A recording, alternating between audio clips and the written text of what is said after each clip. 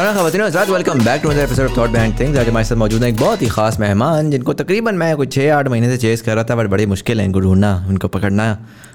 Finally جو ہے ہمیں موقع مل گیا کہ we can sit down with them and talk to them. ان کی ایک بڑی انٹرسٹنگ اسٹارٹ اپ ہے جو کہ has raised publicly I believe 17.5 million آپ نے اناؤنس بھی کیا تھا. This was pre seed and seed. Exactly right. تو مطلب یہ کہ it's huge, it's very exciting and it's in an industry جہاں پر آپ کو, میں خود ایک اسمال بزنس چلا چکا ہوں, مجھے پتہ ہے کہ جب آپ نے مال موو کرانا ہوتا ہے اس ملک کے اندر تو how complicated that entire thing is. And so I know that there was a broken industry جس کو سالو کرنا جو تھا وہ there is a lot of value to add there. آج ہمارے ساتھ موجود ہیں محمد سرمد فاروق ہو is the co founder at ٹرکٹن. Sir thank you so much being part of the show. Sir بہت شکریہ انوائٹ کرنے کے لیے. مزمل میرے خیال میں آپ مجھے ڈھونڈ رہے تھے, میں آپ کو ڈھونڈ رہا تھا. اور میری آپ کی ٹیم سے بھی بڑی باتیں ہوئی تھیں, وہ یاد کرائیں گے کہ I remember I met them at a prime minister event and I was like especially went to them, I was like sir please آ جائیں آپ, you guys are doing some phenomenal work. ہم آپ کو ڈھونڈ رہے تھے, اور جیسے آپ نے کہا نا کہ مال موو کرنا ہے, تو میرے خیال میں آپ انڈسٹری کو بڑے اچھے سے سمجھتے ہیں. بڑا مزہ آنے والا ہے آج بات چیت کرنے میں. تو بہت شکریہ انوائٹ کرنے کے لیے. And I think we will have some interesting conversation آج, اچھی گپ شپ ہوگی. Definitely I look forward to it. اچھا سرمد بھائی, مجھے سب سے پہلے تو یہ بتائیں کہ where were you born in early life, آپ کی کیسی تھی اور کہاں پہ تھی؟ میں سر تلا گنگ میں پیدا ہوا. ایک تحصیل ہے میاں والی سے تقریباً 1.5 گھنٹہ دور ہے. رائٹ. اور میرا جو گاؤں ہے وہ تلا گنگ اور میاں والی کے درمیان وہ جو بیلٹ آتی ہے اس میں ہے. اس کا ایکسیس کیا ہے, کلر کہاں سے آتا ہے ایکسیس؟ بالکل, آپ اگر لاہور جا رہے ہو موٹر وے سے تو جو بلکسر کا انٹرچینج ہے وہاں سے آپ ایگزٹ کرتے ہیں, ادھر سے میرا گھر تقریباً 15-20 منٹ دور ہے. اچھا, آپ کسی دن آئیں, آپ کو دیسی موری اور مٹن کھلاتے ہیں. چلیے زبردست. سو میں تلا گنگ سے ہوں اور وہاں پہ ہی میری ایجوکیشن تھی تلا گنگ سے, اور اس کے بعد میرا جو کالج تھا وہ بھی وہاں سے تھا, فوجی فاؤنڈیشن سے. صحیح. اور اس کے بعد میں یونیورسٹی میں چلا گیا. سو میرا جو ارلی لائف ہے وہ میری ساری Talagang. You are a small town boy, you not like Islamabad, Lahore, Karachi. نہیں, بالکل اسمال ٹاؤن بوائے ہی ہوں. اور آئی تھنک وہ بڑا ہیلپ کرتا ہے کہ آپ تلا گنگ سے ہوں.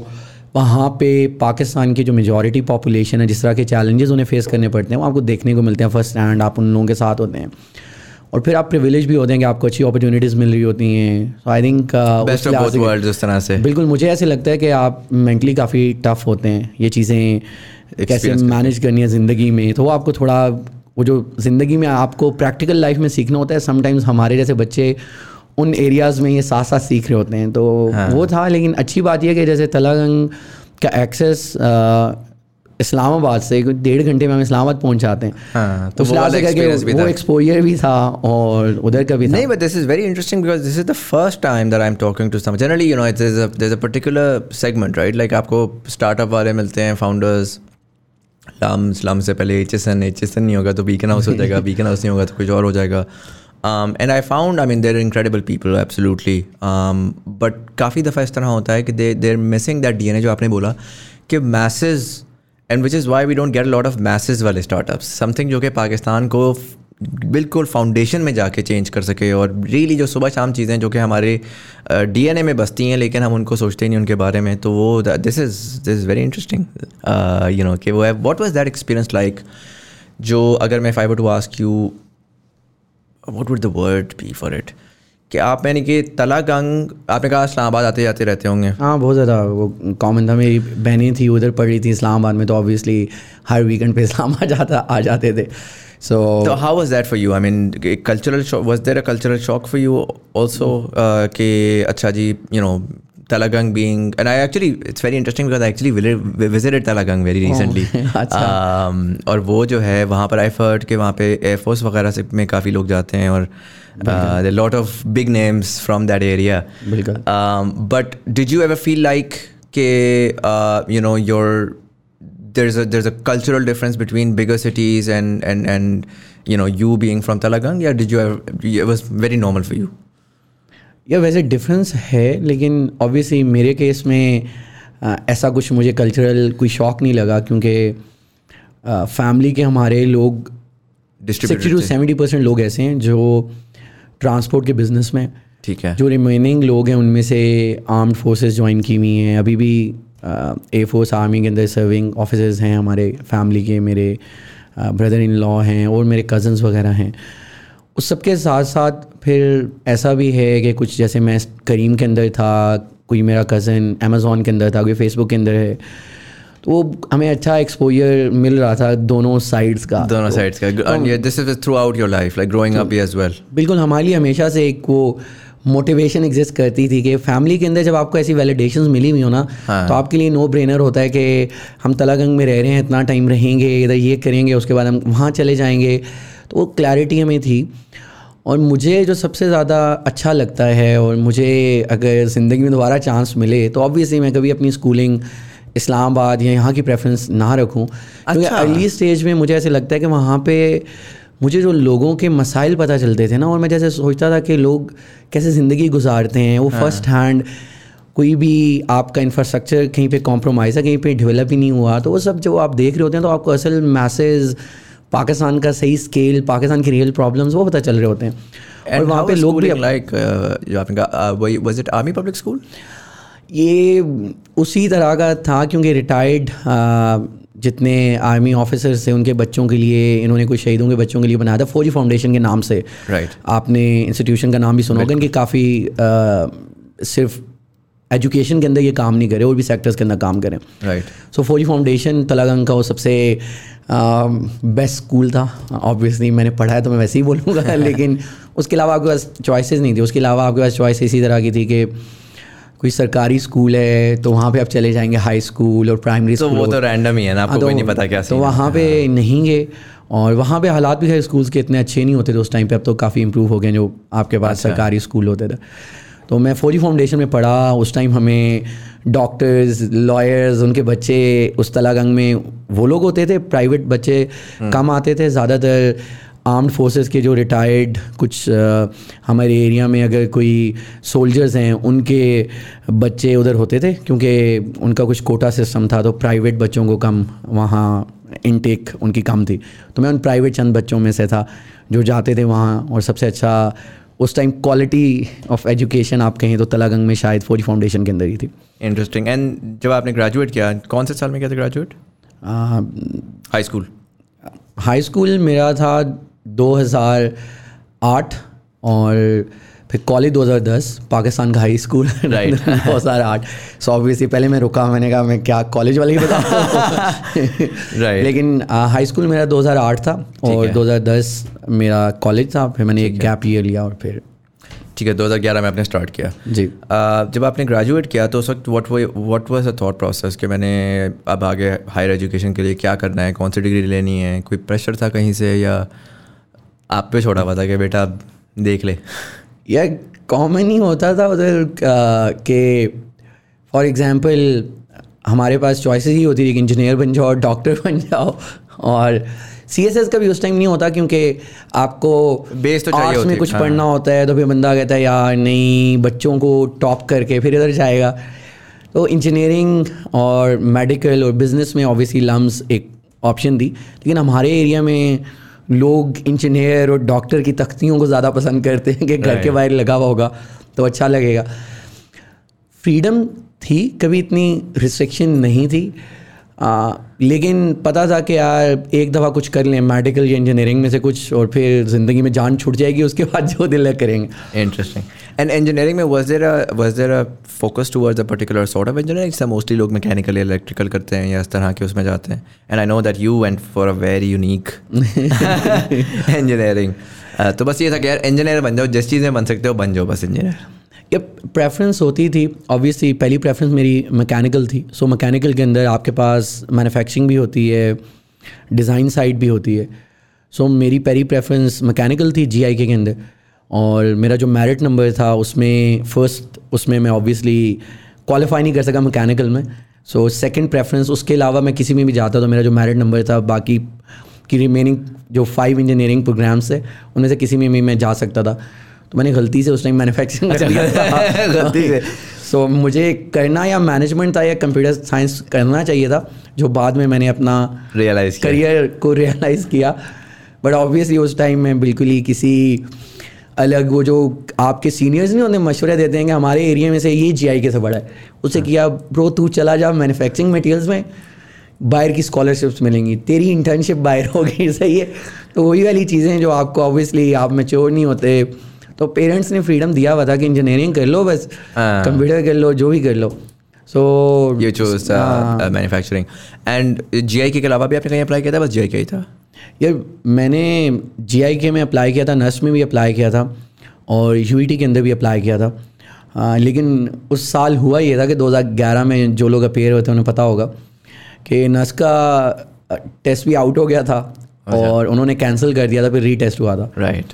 اور یو ای ٹی کا بھی یہی ہوا تھا. اور جی آئی کے کا آپ کی جو ایڈمیشن فی کی ڈیٹ تھی وہ نکل جا رہی تھی, اور جی آئی کے کا آئی تھنک وہ پہلا سال تھا جس میں کوئی ویٹنگ لسٹ نہیں لگی تھی, بس فرسٹ لسٹ تھی, سب اس میں چلے گئے تھے, کیونکہ پیرنٹس کو ہوا کہ ابھی اور کیا ویٹ کریں, اور تھوڑا سا مارکیٹ کے اندر جیسے سچویشن بن گئی تھی اس وجہ سے وہ شاید اگر ری ٹیسٹ میں نہیں اپیئر ہوا تو maybe you might have gone to NUST اور U E T maybe. یا پریفرنس میری اس ٹائم پہ جی آئی کی تھی. اچھا, پریفرنس تھی جی آئی کی؟ ہاں جی آئی کی تھی. اگر یو ای ٹی کا تو کوئی چانس نہیں تھا, نسٹ میں شاید چلا جاتا. رائٹ. اگر میں مینوفیکچرنگ کی بات کروں تو واٹس, بے شک I mean غلطی سے تھا, but what is it, because this is the first time I am hearing about it from and speaking to someone who's done it. تو ایکچولی وہ ڈگری ہے کیا, وہ پڑھاتی کیا ہے in the grand scheme of things? یار مجھ سے کچھ بھی پوچھیں, انجینئرنگ کا نہ پوچھیں, میرے خیال میں بیسک انجینئرنگ کی ڈیفینیشن پہ ہی میں بلیک آؤٹ کر جاؤں گا. سو انجینئرنگ مینوفیکچرنگ کے اندر موسٹلی وہی ہوتا ہے کہ آپ کے مینوفیکچرنگ آپریشنز آپ پڑھ رہے ہوتے ہیں, اس میں تھوڑی بہت مینجمنٹ کی بھی آپ کے پاس الیکٹیوز ہوتے ہیں. آئی تھنک میں نے کوئی 9 مینجمنٹ کے الیکٹیوز بھی پڑھے تھے. ایک ریزن یہ تھی مینوفیکچرنگ چوز کرنے کے لیے, اور کچھ میٹیریل سائنسز کے میں نے کورسز پڑھے تھے, کیونکہ میری جو ڈگری تھی وہ میٹیریل سائنسز تھی, اسپیشلائزیشن اس میں مینوفیکچرنگ تھی. اچھا. سو اس کے اندر آبویسلی میٹیریلس کے آپ کی جو ٹیسٹنگ ہوتی ہے وہ ڈفرینٹ ٹیکنیکس, اس میٹیریل کے بارے میں کہ یا ان سچویشن میں رپچر کر جائے گا, میٹیریل کی ڈفرینٹ پراپرٹیز, ان کے اسپیشلائز سبجیکٹس ہے, تھرمو ڈائنامکس تو میرے خیال میں ہر میکینیکل الیکٹریکل والا پڑھتا ہے, ایمڈ کے کورسز بھی پڑھتے تھے. لیکن and the idea here was, sorry میں آپ کی بات کر رہا ہوں, دی آئیڈیا ہیئر واز کہ جو یہ مینوفیکچرنگ کا اسٹوڈنٹ ہے یہ اسینشلی جا کے فیکٹریز یا انڈسٹریل پلانٹس میں لگے گا. بالکل بالکل. انٹرسٹنگ. تو وہ پاکستان میں کبھی وہی نہیں بنا, تو پھر یہ تو بیچارے کہیں جاتے. ان کے پاس چوائسیز کیا ہیں, ٹوئیٹا میں چلے جائیں گے اور اس طرح کے کچھ نام آئی تھنک ادھر چلے جائیں گے پاکستان کے اندر. اور میں نے کبھی کسی کنونشنل اس ٹائم پہ بھی کسی جاب کے لیے اپلائی نہیں کیا. سو مجھے اس انڈسٹری کا اتنا آئیڈیا بھی نہیں تھا, اور آنیسٹلی بتاؤں تو یہاں پہ کچھ آپ کے لیے انوویشن کی جگہ نہیں تھی جس طرح کا انفراسٹرکچر تھا اگر جاب کے اندر جائیں. سو انجینئرس کے اتنے اچھے حالات نہیں تھے. نہیں, انجینئرنگ اگر سائڈ پہ رکھیں, G I K generally how was that experience 4 years? Amazing. اچھا. Middle of nowhere, completely disconnected from the world. It seems like, I mean, depends on the individual, but sometimes it seems like a nightmare کہ یار وہاں پر بندہ کس طرح, آج کل تو ایک بڑا ویل کنیکٹڈ ورلڈ ہے. تو was it actually like very as amazing as you're saying? یہ کمال کا ایکسپیرینس تھا. ایک تو یہ تھا کہ دنیا سے دور الگ ایک سمجھے ہمارا ایک آئی لینڈ تھا جس کے اوپر ہم رہتے تھے. وہاں کی ویکینڈس پہ نائٹ لائف بھی تھی, کانسرٹس وغیرہ ہو رہے تھے, اس طرح کی ایکٹیویٹیز ہوتی تھی, اسپورٹس ہوتی تھی, پھر بوائزز بھی ہوتے تھے, ٹھیک ہے, ہاسٹل کے اندر. تو وہ ہماری دوستیاں بڑی اچھی تھی, وہ انجوائے کرتے تھے. اور سب کے ساتھ ساتھ آپ کو بہت زیادہ چانس ملتا تھا فوکس کرنے کا. اگر آپ نے کوئی کام کرنا ہے تو جی آئی کے میں کوئی ڈسٹریکشنس تو ہے نہیں. ہم لوگوں نے باہر ٹوپی میں جا کے کیا کھانا ہے, میکسیمم چپل کباب کھا لیں گے. تو کوئی فالتو میں کافی شاپ پہ نہیں بیٹھے رہیں گے, کوئی فالتو میں اس طرح نہیں ہے. باہر کوئی ایسی آپ کی نوائز پولوشن نہیں ہے جی, گاڑیاں کیمپس پہ چلتی نہیں تھی. سو واک کریں تو بڑا ہیلدی لائف اسٹائل تھا. آئی تھنک سب سے کم میں زندگی میں بیماری تب ہوا ہوں, اور سب کے ساتھ ایسا تھا. تو انوائرمنٹ کے حساب سے بہت اچھا تھا, سیکھنے کے حساب سے. پھر جی آئی کے اندر ایسا ہوتا تھا کہ ہمارے مڈز ایک دن میں 3 مڈز بھی ہوئی ہیں, 2 دنوں میں ہم نے مڈ سارے ہو گئے, فائنلز ایسے ہوئے ہیں کہ 3 دنوں میں سارے فائنلز ہو گئے. اچھا. تو ایک دن میں 3 پیپرز دینا, تو وہ بالکل کوئی فیئر ہی نہیں ہوتا تھا. تو انجینئرنگ آئی تھنک مجھے انجینئرنگ کا کچھ نہیں آتا, لیکن وہ جو 4 سال جس ماحول کے اندر آنا, اس ماحول نے مجھے بہت کچھ سکھایا. وہ آئی تھنک وہ ہیلپ فل تھا. اور مجھے تو ایسے لگتا ہے جس بندے نے کوڈنگ کرنی ہے وہ تو ویسے ہی جی آئی کے جا کے بیٹھ جائے ٹوپی ثوابی میں پہاڑوں میں. اچھا انٹرنیٹ ہے, کنیکٹیوٹی ایسے ہے کہ ویکینڈس پہ آپ کے پاس سارے اسکولز آتے تھے, یونیورسٹیز آتی تھی, ہماری 28-30 کے قریب سوسائٹیز تھی, تو کوئی ویکینڈ نہیں گزرتا تھا جس پہ آپ کے پاس کوئی ایکٹیویٹیز نہیں ہو رہا یا کچھ نہیں. بالکل. So interesting. میرے خیال میں مجھے نہیں آئیڈیا کہ آپ کو کبھی ادھر لگا ہے. I found it very interesting. مجھے بس تھوڑا سا وہی تھا because I was a very social, like I loved the Islamabadi experience, and the Islamabadi experience for us was university was a very small component of it. like ہم فاسٹ میں سے میں پڑھا ہوں تو بس ٹھیک ہے یونیورسٹی کے کلاسز لیں, بٹ آپ کا اسلام آباد کے اندر آپ کافی شاپس جا رہے ہیں, آپ کی ایک نائٹ لائف ایک کلچر تھا, میوزک گگز ہو رہے ہیں, آپ ادھر جا رہے ہیں. Your friends from university were definitely there, but you would have like an entire social circle that would transcend your university only, and آپ کے نسل کے بھی فرینڈز ہیں اور آپ کے بحریہ کے بھی فرینڈز ہیں, اور وہ کمیونٹی کا ایک بڑا ڈفرینٹ ایلیمنٹ تھا. تو میرے لیے اٹ واز, آئی مین جو آپ نے ساری باتیں بولی ہیں وہ تو ڈیفینیٹلی تھیں. Like I remember the couple of times. ایک پہلی دفعہ میں ہائی اسکول میں گیا تھا, تو ویسے ہی بندہ جب اسکول میں ہوتا ہے اور جاتا ہے تو کہتا ہے یار مزہ آتا ہے, کیا زبردست دنیا ہے یہاں پر, everybody is just so independent, and کیا سین ہے. دوسری دفعہ when I was in university, اور وہ تھوڑا سا بس مجھے جو باقی ایوری تھنگ آل اسائڈ, وہ تھوڑا سا بس یہی تھا کہ جو ڈسکنیکشن تھا وہ I don't know how that is, but وہ آئی گیس وہ فیل نہیں ہوتا اتنا ونس یو دیر. یار ہم لوگ کھانے پینے اسپیشلی پھر پنڈی اسلام آباد آتے تھے. اچھا. اور جب 3rd اور 4th ایئر میں آپ ہوتے ہیں تو پھر اچانک رات کو پلان بنتا ہے, آپ کبھی اس ٹائم نکل جاتے ہیں, کبھی صبح چلے جاتے ہیں. ہم لوگ پھر آتے تھے, ہمیں جب فاسٹ فوڈ کھانا ہوتا تھا ادھر پہنچاتے تھے, تو وہ تو ڈسکنیکٹ تھا. رائٹ. اور وہ آپ کو ہٹ کرتا تھا 3-4 ہفتوں بعد.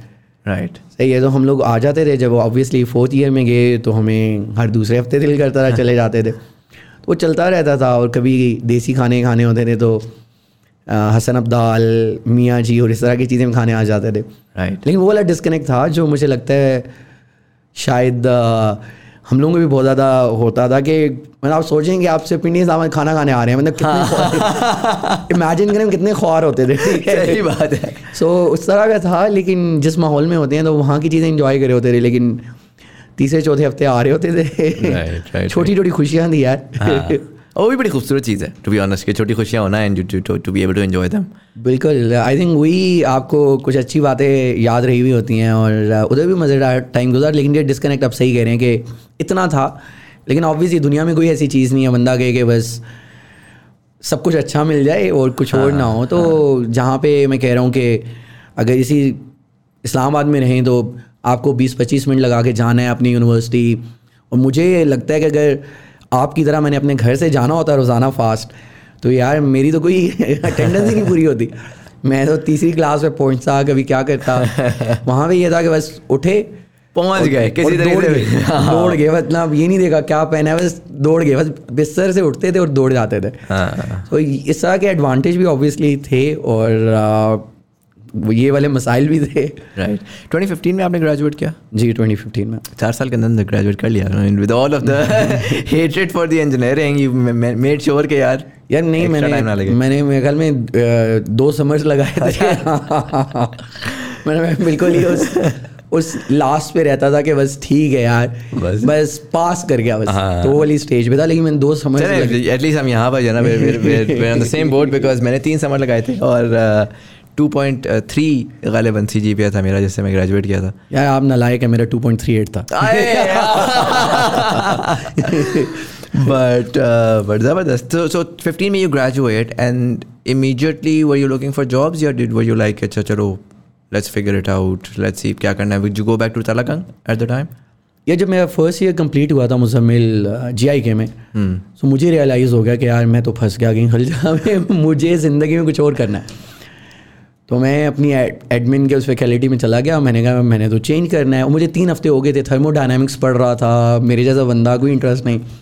تو میں نے کہا یار کمپیوٹر سائنس کے میرے روم میٹ تھا, وہ کمپیوٹر سائنس کا تھا, اس کے بڑے مزیدار قسم کے سبجیکٹس, ڈسکریٹ میتھمیٹکس. میں نے کہا یار یہ تو مطلب بیسک میتھس ہے, مزیدار مینٹل میتھس کرو. بڑے مزے کے ان کے پجن ہول تھیرم اس طرح کی کچھ چیزیں تھیں, مجھے بھولا پڑا لیکن مزیدار تھا.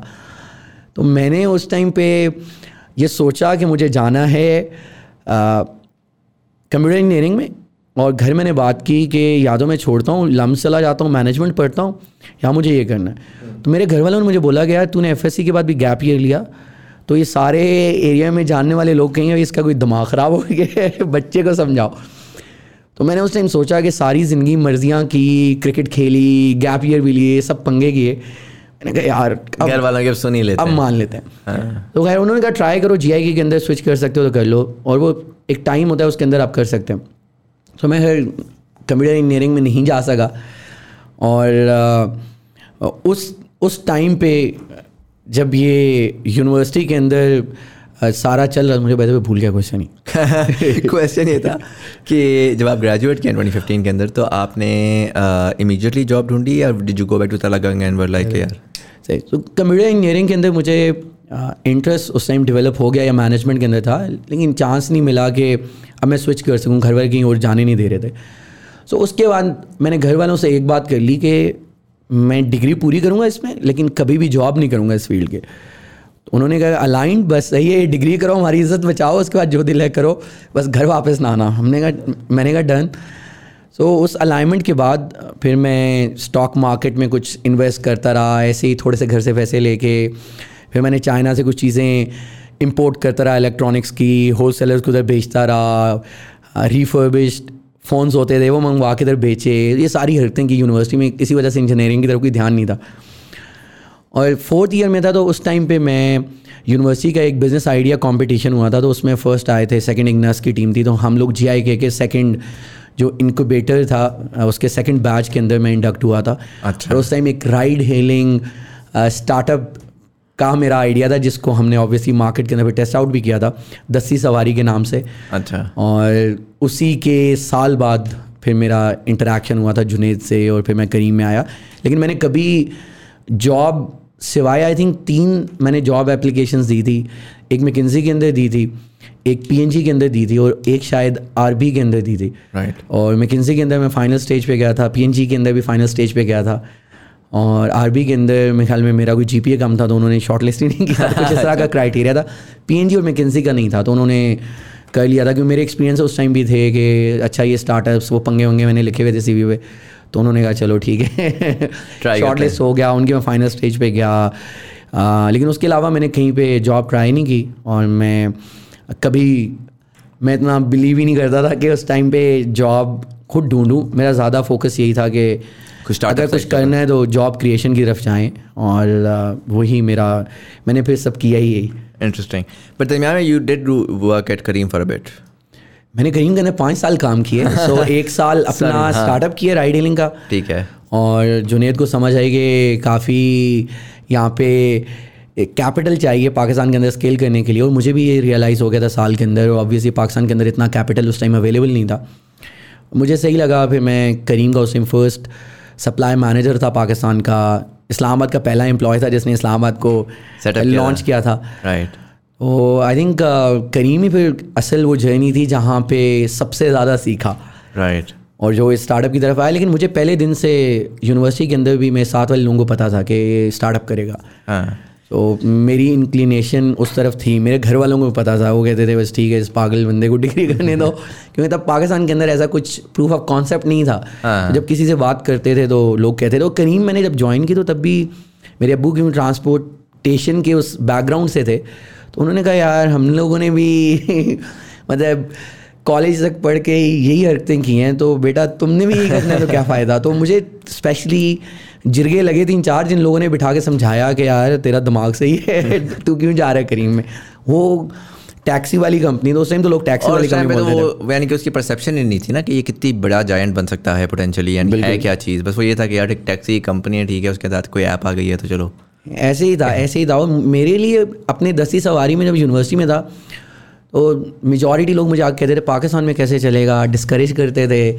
या डिस्करेज बहुत बुरा लफ्ज़ है, मतलब अच्छे क्वेश्चन पूछते थे. हाँ. तो उनकी वो जो असेसमेंट थी, तो मैं बार बार कन्विंस करता था मैं जुनूनी बंदा नहीं, चलेगा. ऐसे पूरा साल गुजारा था. जैसे ही करीम आया मैंने कहा यार बेहतरीन कैपिटल भी है, लोग बिलीव भी कर रहे हैं, और हमारी एनर्जी है बस जाके कुछ अपनी एक वो कर लेना कि एक जो ज़िद में बंदा आया होता है कि यार नहीं लोगों को ये दिखाना है कि ये चलेगा करीम, ये मॉडल चलेगा.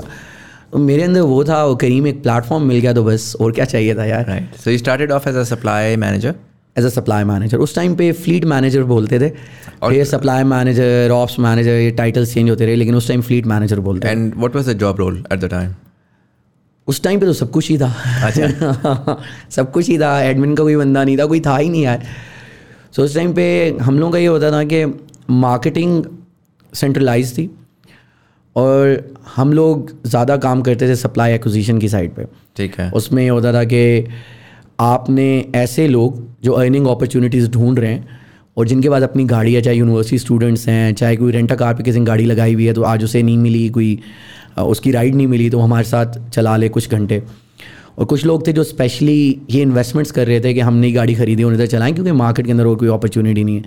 اس ٹائم لوگوں نے, آپ سوچیں کہ 1.5 لاکھ 2 لاکھ روپے پر منتھ کما رہے تھے صرف ایک گاڑی لگا کے, 12-14 لاکھ کی گاڑی لے کے. تو اچھی اپرچونیٹیز تھی. ہم وہ سارے جو سپلائی ایکوزیشن کا فرنٹ تھا وہاں پہ کام کر رہے تھے. اس کے ساتھ پھر ہوتا تھا کہ پرائسنگ کیا ہوگی, ٹرپ کی پرائسنگ, اس میں انگیج کرتے تھے جس میں لیڈرشپ کے ساتھ. Pricing was also being, at least the feedback was being driven by the local unit. بالکل بہت ڈیسینٹرلائز تھا, بالکل ڈیسینٹرلائز تھا. کچھ گارڈ ریلز ان پلیس تھے, لیکن شروع میں تو بہت زیادہ فریڈم تھا. پرائسنگ یہاں پہ تھی, سپلائی کے انسینٹیوز کیا جائیں گے, جو بونس ہوں گے فورٹ نائٹلی, آپ کے کوئی بھی ویکلی بونسز ہوتے تھے, ڈیلی بونسز ہوتے تھے جو ڈرائیورس کے ہوتے تھے بیسڈ آن ٹارگیٹ بیس جو ہوتے تھے. تو وہ سارے جو گارنٹی پروگرام ہم نے رن کیے کہ اچھا دن میں اتنے گھنٹے گاڑی دو, رائڈ ملے نہ ملے اتنے آپ کو آپ کی انسینٹیو ہوگا. سو جتنا بھی تھا وہ سارا ڈرائیو ہو رہا تھا اسلام آباد سے. تو شروع میں وہ سب کچھ آپ کر رہے ہوتے تھے, بعد میں آپ کو پتہ چلا کہ یار یہ بھی ایک ورٹیکل ہے, پرفارمنس اینڈ انالیٹکس, یہ ایکوزیشن کا ورٹیکل ہے, یہ لائلٹی کا ورٹیکل ہے جہاں پہ سپلائی لائلٹی آپ نے اپنی جو سپلائی بیس بلڈ کی اس کی ریٹینشن کے اوپر فوکس کر رہے ہیں. سو سارے ورٹیکلز آہستہ آہستہ پھر کریٹ ہو جاتے ہیں. پھر آپ کی فیسیلیٹیشن کا ہوتا ہے جہاں پہ ان کو کیپٹن سپورٹ ہم بولتے تھے, وہاں پہ لوگ آتے تھے کسی کوئی مسئلے ہیں, میرے پیسے ٹرانسفر نہیں ہو, میں نے آپ نے مجھے فار ایگزامپل کسٹمر نے یہ ریٹ کر دیا, کہیں پہ ہم لوگوں نے اسے بلاک کر دیا, کہیں پہ ہم اس کی ری ٹریننگس کر رہے ہیں, ہمیں فیڈ بیک کسٹمرز کے برے آئے. سو وہ سارا جتنا آپ کا آپریشنس کا انجن ہوتا تھا اس کے سارے چیزیں ادھر ہی چل رہی ہوتی. تو کریم سپلائی فوکس زیادہ تھا, تو اس وجہ سے آپ کی 95% آف جو ایفرٹس ہوتی تھی وہ ہمیشہ سپلائی پہ جاتی تھی. تو مارکیٹنگ کی ٹیم بہت چھوٹی ہوتی تھی, سینٹرلائز ہوتی تھی, لیکن اگین کسٹمر سائڈ کی چیزیں بھی, جو PNL اونر ہوتا تھا وہ GM ہوتا تھا, سٹی GM, سو اس کی ڈیسیژنز ہوتی تھی اور سب سے زیادہ انپٹس اس کی ہوتی تھی. رائٹ. جو یہ آپ کا رول تھا, کتنے عرصے آپ نے ایکسکلوسیولی اس رول میں کام کیا, and what was the progression like? 5 years is a long time in a company. یہ پہلے 2 سال تو میں نے کام کیا ایز سپلائی مینیجر, اور اس کے اندر ہر 3 مہینے بعد میں ایک نئے رول میں ہوتا تھا اسی میں, کیونکہ ایک اور اسپیشلسٹ آ جاتا تھا, پھر مجھے کوئی اور رول مل جاتا تھا. تو throughout the journey I think Umar Zabit, Junaid Iqbal, ان لوگوں نے بڑا سپورٹ کیا اس لحاظ سے کہ مجھے سب سے زیادہ اپرچونیٹیز دیں. کوئی نئی کار کیٹیگری لانچ ہوتی تھی, اکانومی, گو منی, رکشا, بائک, تو یہ ساری کیٹیگریز میں لانچ کر رہا ہوتا تھا. سو کوئی بھی کرو بال ہوتی رہی ہے, کہتے تھے سر میں بس صحیح ہے, آپ آ جاؤ اور آپ یہ کرو. تو وہ اپرچونیٹیز اچھی مل رہی تھی. پھر جو ریگولیٹری فریم ورکس پہ کام کر رہے ہوتے تھے جنید لوگ اکراس پاکستان, سو اسلام آباد کے کیس میں عمر ضابط نے مجھے بہت زیادہ انوالو رکھا اور میں اس کو لیڈ کر رہا ہوتا تھا. تو پہلے 2 سال کے اندر یہ سب کچھ کر لیا تھا. صحیح ہے, کرائسس مینجمنٹ بھی, جس میں جتنے بھی آپ کی یونین ہوتی رہی, ٹیکسی یونینز, ویسے ہڑتالیں ہو گئیں, کچھ ہو گیا, ساری میں نے فیس کی. 1000 بندہ کھڑا ہوا ہے, DC صاحب ہیں, روڈ بند ہے, مائک پکڑ کے کھڑا ہو گیا, یہ ساری حرکتیں کی ہیں ادھر آپ کے اسلام آباد کے ان سارے روڈز پہ. یہ سب کچھ ہوا. اس ٹائم پہ تیار ہو رہے تھے آبویسلی اپنی زندگی کی نئی جرنی کے لیے. سو یہ سارے ایکسپیرینسز تھے, لیکن میں رول اسی میں رہا. امپاورڈ رول تھا, کئی جگہوں پہ GM والا رول بھی پلے کیا, آلدو میں GM نہیں تھا. اور ملٹیپل آپ کو رولز گورنمنٹ ریلیشنز والے رہے, PR والی سائڈ پہ, ایک کرائسس کے جتنے تھے. تو ایک 360 ڈگری آپ کو ایک سارٹ آف انڈرسٹینڈنگ بھی ہو گئی کہ یار if you running such an operation, تو آپ ایک جگہ کو جیسے ہی سارٹ کرتے ہیں تو دوسری کہیں نہ کہیں جگہ مسئلہ آ جاتا ہے, اور تیسری جگہ مسئلہ آ جاتا ہے. اور اسکیل صرف اسکیل کرنا نہیں ہوتا, اسکیل کریں گے تو اسٹرائکس بھی آئیں گی, گورنمنٹ بھی پڑے گی, پبلک بھی کہے گی کہ یار وہ شروع میں تو آ جائے گی بٹ اس کے بعد کہے گی کہ یار یہ اس میں یہ مسئلہ 4 روپیہ مہنگا 3 روپیہ سستا. بالکل. تو وہ والی ساری you have to iron all of those out if you are running anything that's scalable essentially. ایسے ہی ہے. اور اس رول میں 2 سال رہا. اس کے بعد نیکسٹ جو میرا رول تھا, ایک ہم لوگوں نے prime minister youth business loan کا ہمارا ایک پروگرام تھا جو ہم نے گورنمنٹ کے ساتھ اور JS بینک کے ساتھ مل کے لانچ کیا تھا. اس میں میں ہیڈ آف فلیٹ وینچرز بن گیا. سو ہم لوگ سبسڈائز لونز دیتے تھے ایسے ڈرائیورز کو جو ہمارے بیسیکلی کیپٹنز ہوتے تھے جنہوں نے زندگی میں کبھی کوئی ایسٹ اون نہیں کیا. اچھا. اگر وہ میاں جی الیکٹرانکس پہ جائیں تو انہیں وہاں پہ کوئی شاید 5,000 کا لون نہ دے وداؤٹ اگینسٹ کسی کولیٹرل ہی دیں گے وہ. سو وداؤٹ کسی کولیٹرل وہ آپ کو لون نہیں دے رہے ہوں گے. سو ہم لوگوں نے وہ ایک پلان بنایا جس کا ڈیفالٹ ریٹ لوئسٹ تھا اگر ویسے بینکس کے حساب سے بھی دیکھ لیں, کیونکہ لوگ ہمارے تھرو ارن کر رہے تھے, ہمارا کنٹرول تھا اس کے اوپر. سو اس کو ہم فلیٹ کو ماڈل بولتے تھے. اس کو میں نے ہیڈ کیا آلموسٹ 10 months. اس کے بعد میں موو ہو گیا فوڈ ڈلیوری کی سائڈ پہ, اور UAE اور سعودی کے مارکیٹ کے اندر ہم لوگ کام کر رہے تھے. تو وہاں پہ میں تو یہ موو ٹو دبئی. بالکل دبئی موو ہو گیا. اور ہمارا جو پرائمری مارکیٹ تھی سعودی تھی, ادھر میں ایکسپینشن کے رول میں تھا. کسی نئی مارکیٹ کو ہم نے لانچ کرنا, جو میں شروع میں کیٹیگریز کرتا رہا ود ان ایک سٹی, اب میں ڈفرینٹ مارکیٹس کے اندر جا کے وہ لانچ کر رہا تھا. ہم لوگوں نے ریاض, جدہ, دمام, مکہ, مدینہ وہ سب لانچ کیا. پاکستان بھی اس ٹائم پہ لانچ ہوا, لیکن اسکیل زیادہ سعودی کا بڑا تھا. تو اس ٹائم پہ میں ایکسپینشن کو دیکھتا رہا. لاسٹ رول میں ہیڈ آف کمرشل تھا لاسٹ مائل ڈلیوری کا سعودی مارکیٹ کا. تو وہاں کی PNL اونرشپ میرے پاس تھی جو اوور آل مارکیٹ کی. اس ٹائم ہم نے امیزون کے ساتھ کام کیا, نون, اس کے بعد وہاں پہ کارفور, جتنے بھی گروسری, پھر النادی فارماسیوٹیکل کے اندر تھی. ہم لوگوں نے ان سب کے لاسٹ مائل کے آپریشنز ہم لوگوں نے رن کیے. ہم فلفلمنٹ آرم تھے ایز اے پلیٹفارم. وہ بڑا زبردست ایکسپیرینس تھا. میرا لائن مینیجر چینج ہوا. پہلے سارے پاکستانی لائن مینیجر رہے, یہاں پہ بھی ایکسپینشن کے رول میں بھی. وہاں پہ لائن مینیجر جو تھے ان کی کنسلٹنسی کا بیک گراؤنڈ تھا. مدثر کے ساتھ پہلے میکنزی میں تھے, پھر ادھر سے ادھر آئے. تو ان کے ساتھ جب میں کام کر رہا تھا تو وہاں پہ وہ ساری چیزیں ڈیولپ ہونے لگ گئی کہ اسٹریٹجی کیسے ڈیولپ کرتے ہیں, اسٹرکچرلی آپ چیزوں کو کیسے سالو کرتے ہیں, کمپلیکس پرابلمس کو اسکیل پہ کیسے سالو کرتے ہیں. اس سے پہلے جو پہلے 3-4 سال تھے اس میں آبویسلی مور آپریشنل, کتنی اسپیڈ سے ایگزیکیوٹ کرنا ہے, کتنا اچھا ایگزیکیوٹ کرنا ہے. تو کریم کے اندر آئی تھنک جو مجھے ایکسپیرینس ملا ہے اس میں کریڈٹ جاتا ہے ان سب لوگوں کو جنہوں نے مجھے ساری اپرچونیٹیز دی, بلیو کرتے رہے. ہر دفعہ مجھے لگتا تھا کہ یار پچھلی دفعہ لانچ اچھی ہوگی, اس دفعہ لانچ شاید ویسے نہ ہو, انہوں نے زیادہ ٹرسٹ کر لیا. سو 5 سال میرے ایسے ہی رہے کہ میں کنسسٹنٹلی ایک مارکیٹ ایک رول کے اندر 3 مہینے سے زیادہ نہیں رہا. انٹرسٹنگ. تو یہ 5 سال میرے اسی طرح سے رول چینج ہوتے رہے, ایک مارکیٹ کے اندر کچھ نہ کچھ نیا آ جاتا تھا. انٹرسٹنگ. مجھے بتائیں کہ جو آپ نے بڑا انٹرسٹنگ بولا کہ سعودی عرب کے اندر لاسٹ مائل کے اندر they were partnering with lot of the sort of grocery اور retail stores and delivering for them. Was it like کہ کریم کی ایپ پہ ان کی پروڈکٹس آ جاتی تھیں, یا واز اٹ لائک کہ ان لوگوں کی ایپ ہوتی تھی اور آپ ادھر سے آرڈر کر کے آپ کریم رائڈر کو بولتے تھے کہ یار یہ پک کر کے لے آؤ؟ کریم نے اپنی فوڈ ڈلیوری جو میں نے اس سے پہلے لانچ کی تھی پوری سعودی کے اندر کریم ناؤ کے نام سے, اس میں تو آپ کے جتنے بھی ریسٹورینٹس ہوتے تھے ان کا سب کا مینیو آ رہا ہوتا تھا ہمارے پاس, اور لوگ کسٹمرز آرڈر کرتے تھے. جو لاسٹ مائل ڈلیوری ہوتا تھا اس میں ایسے ہوتا تھا کہ لوگ آرڈر انہیں کرتے تھے, ایز اے پلیٹ فارم انہوں نے ہمارے ساتھ انٹیگریٹ کیا ہوتا تھا. رائٹ. اس کی ڈلیوری کی ریکویسٹ ہمیں آ جاتی تھی.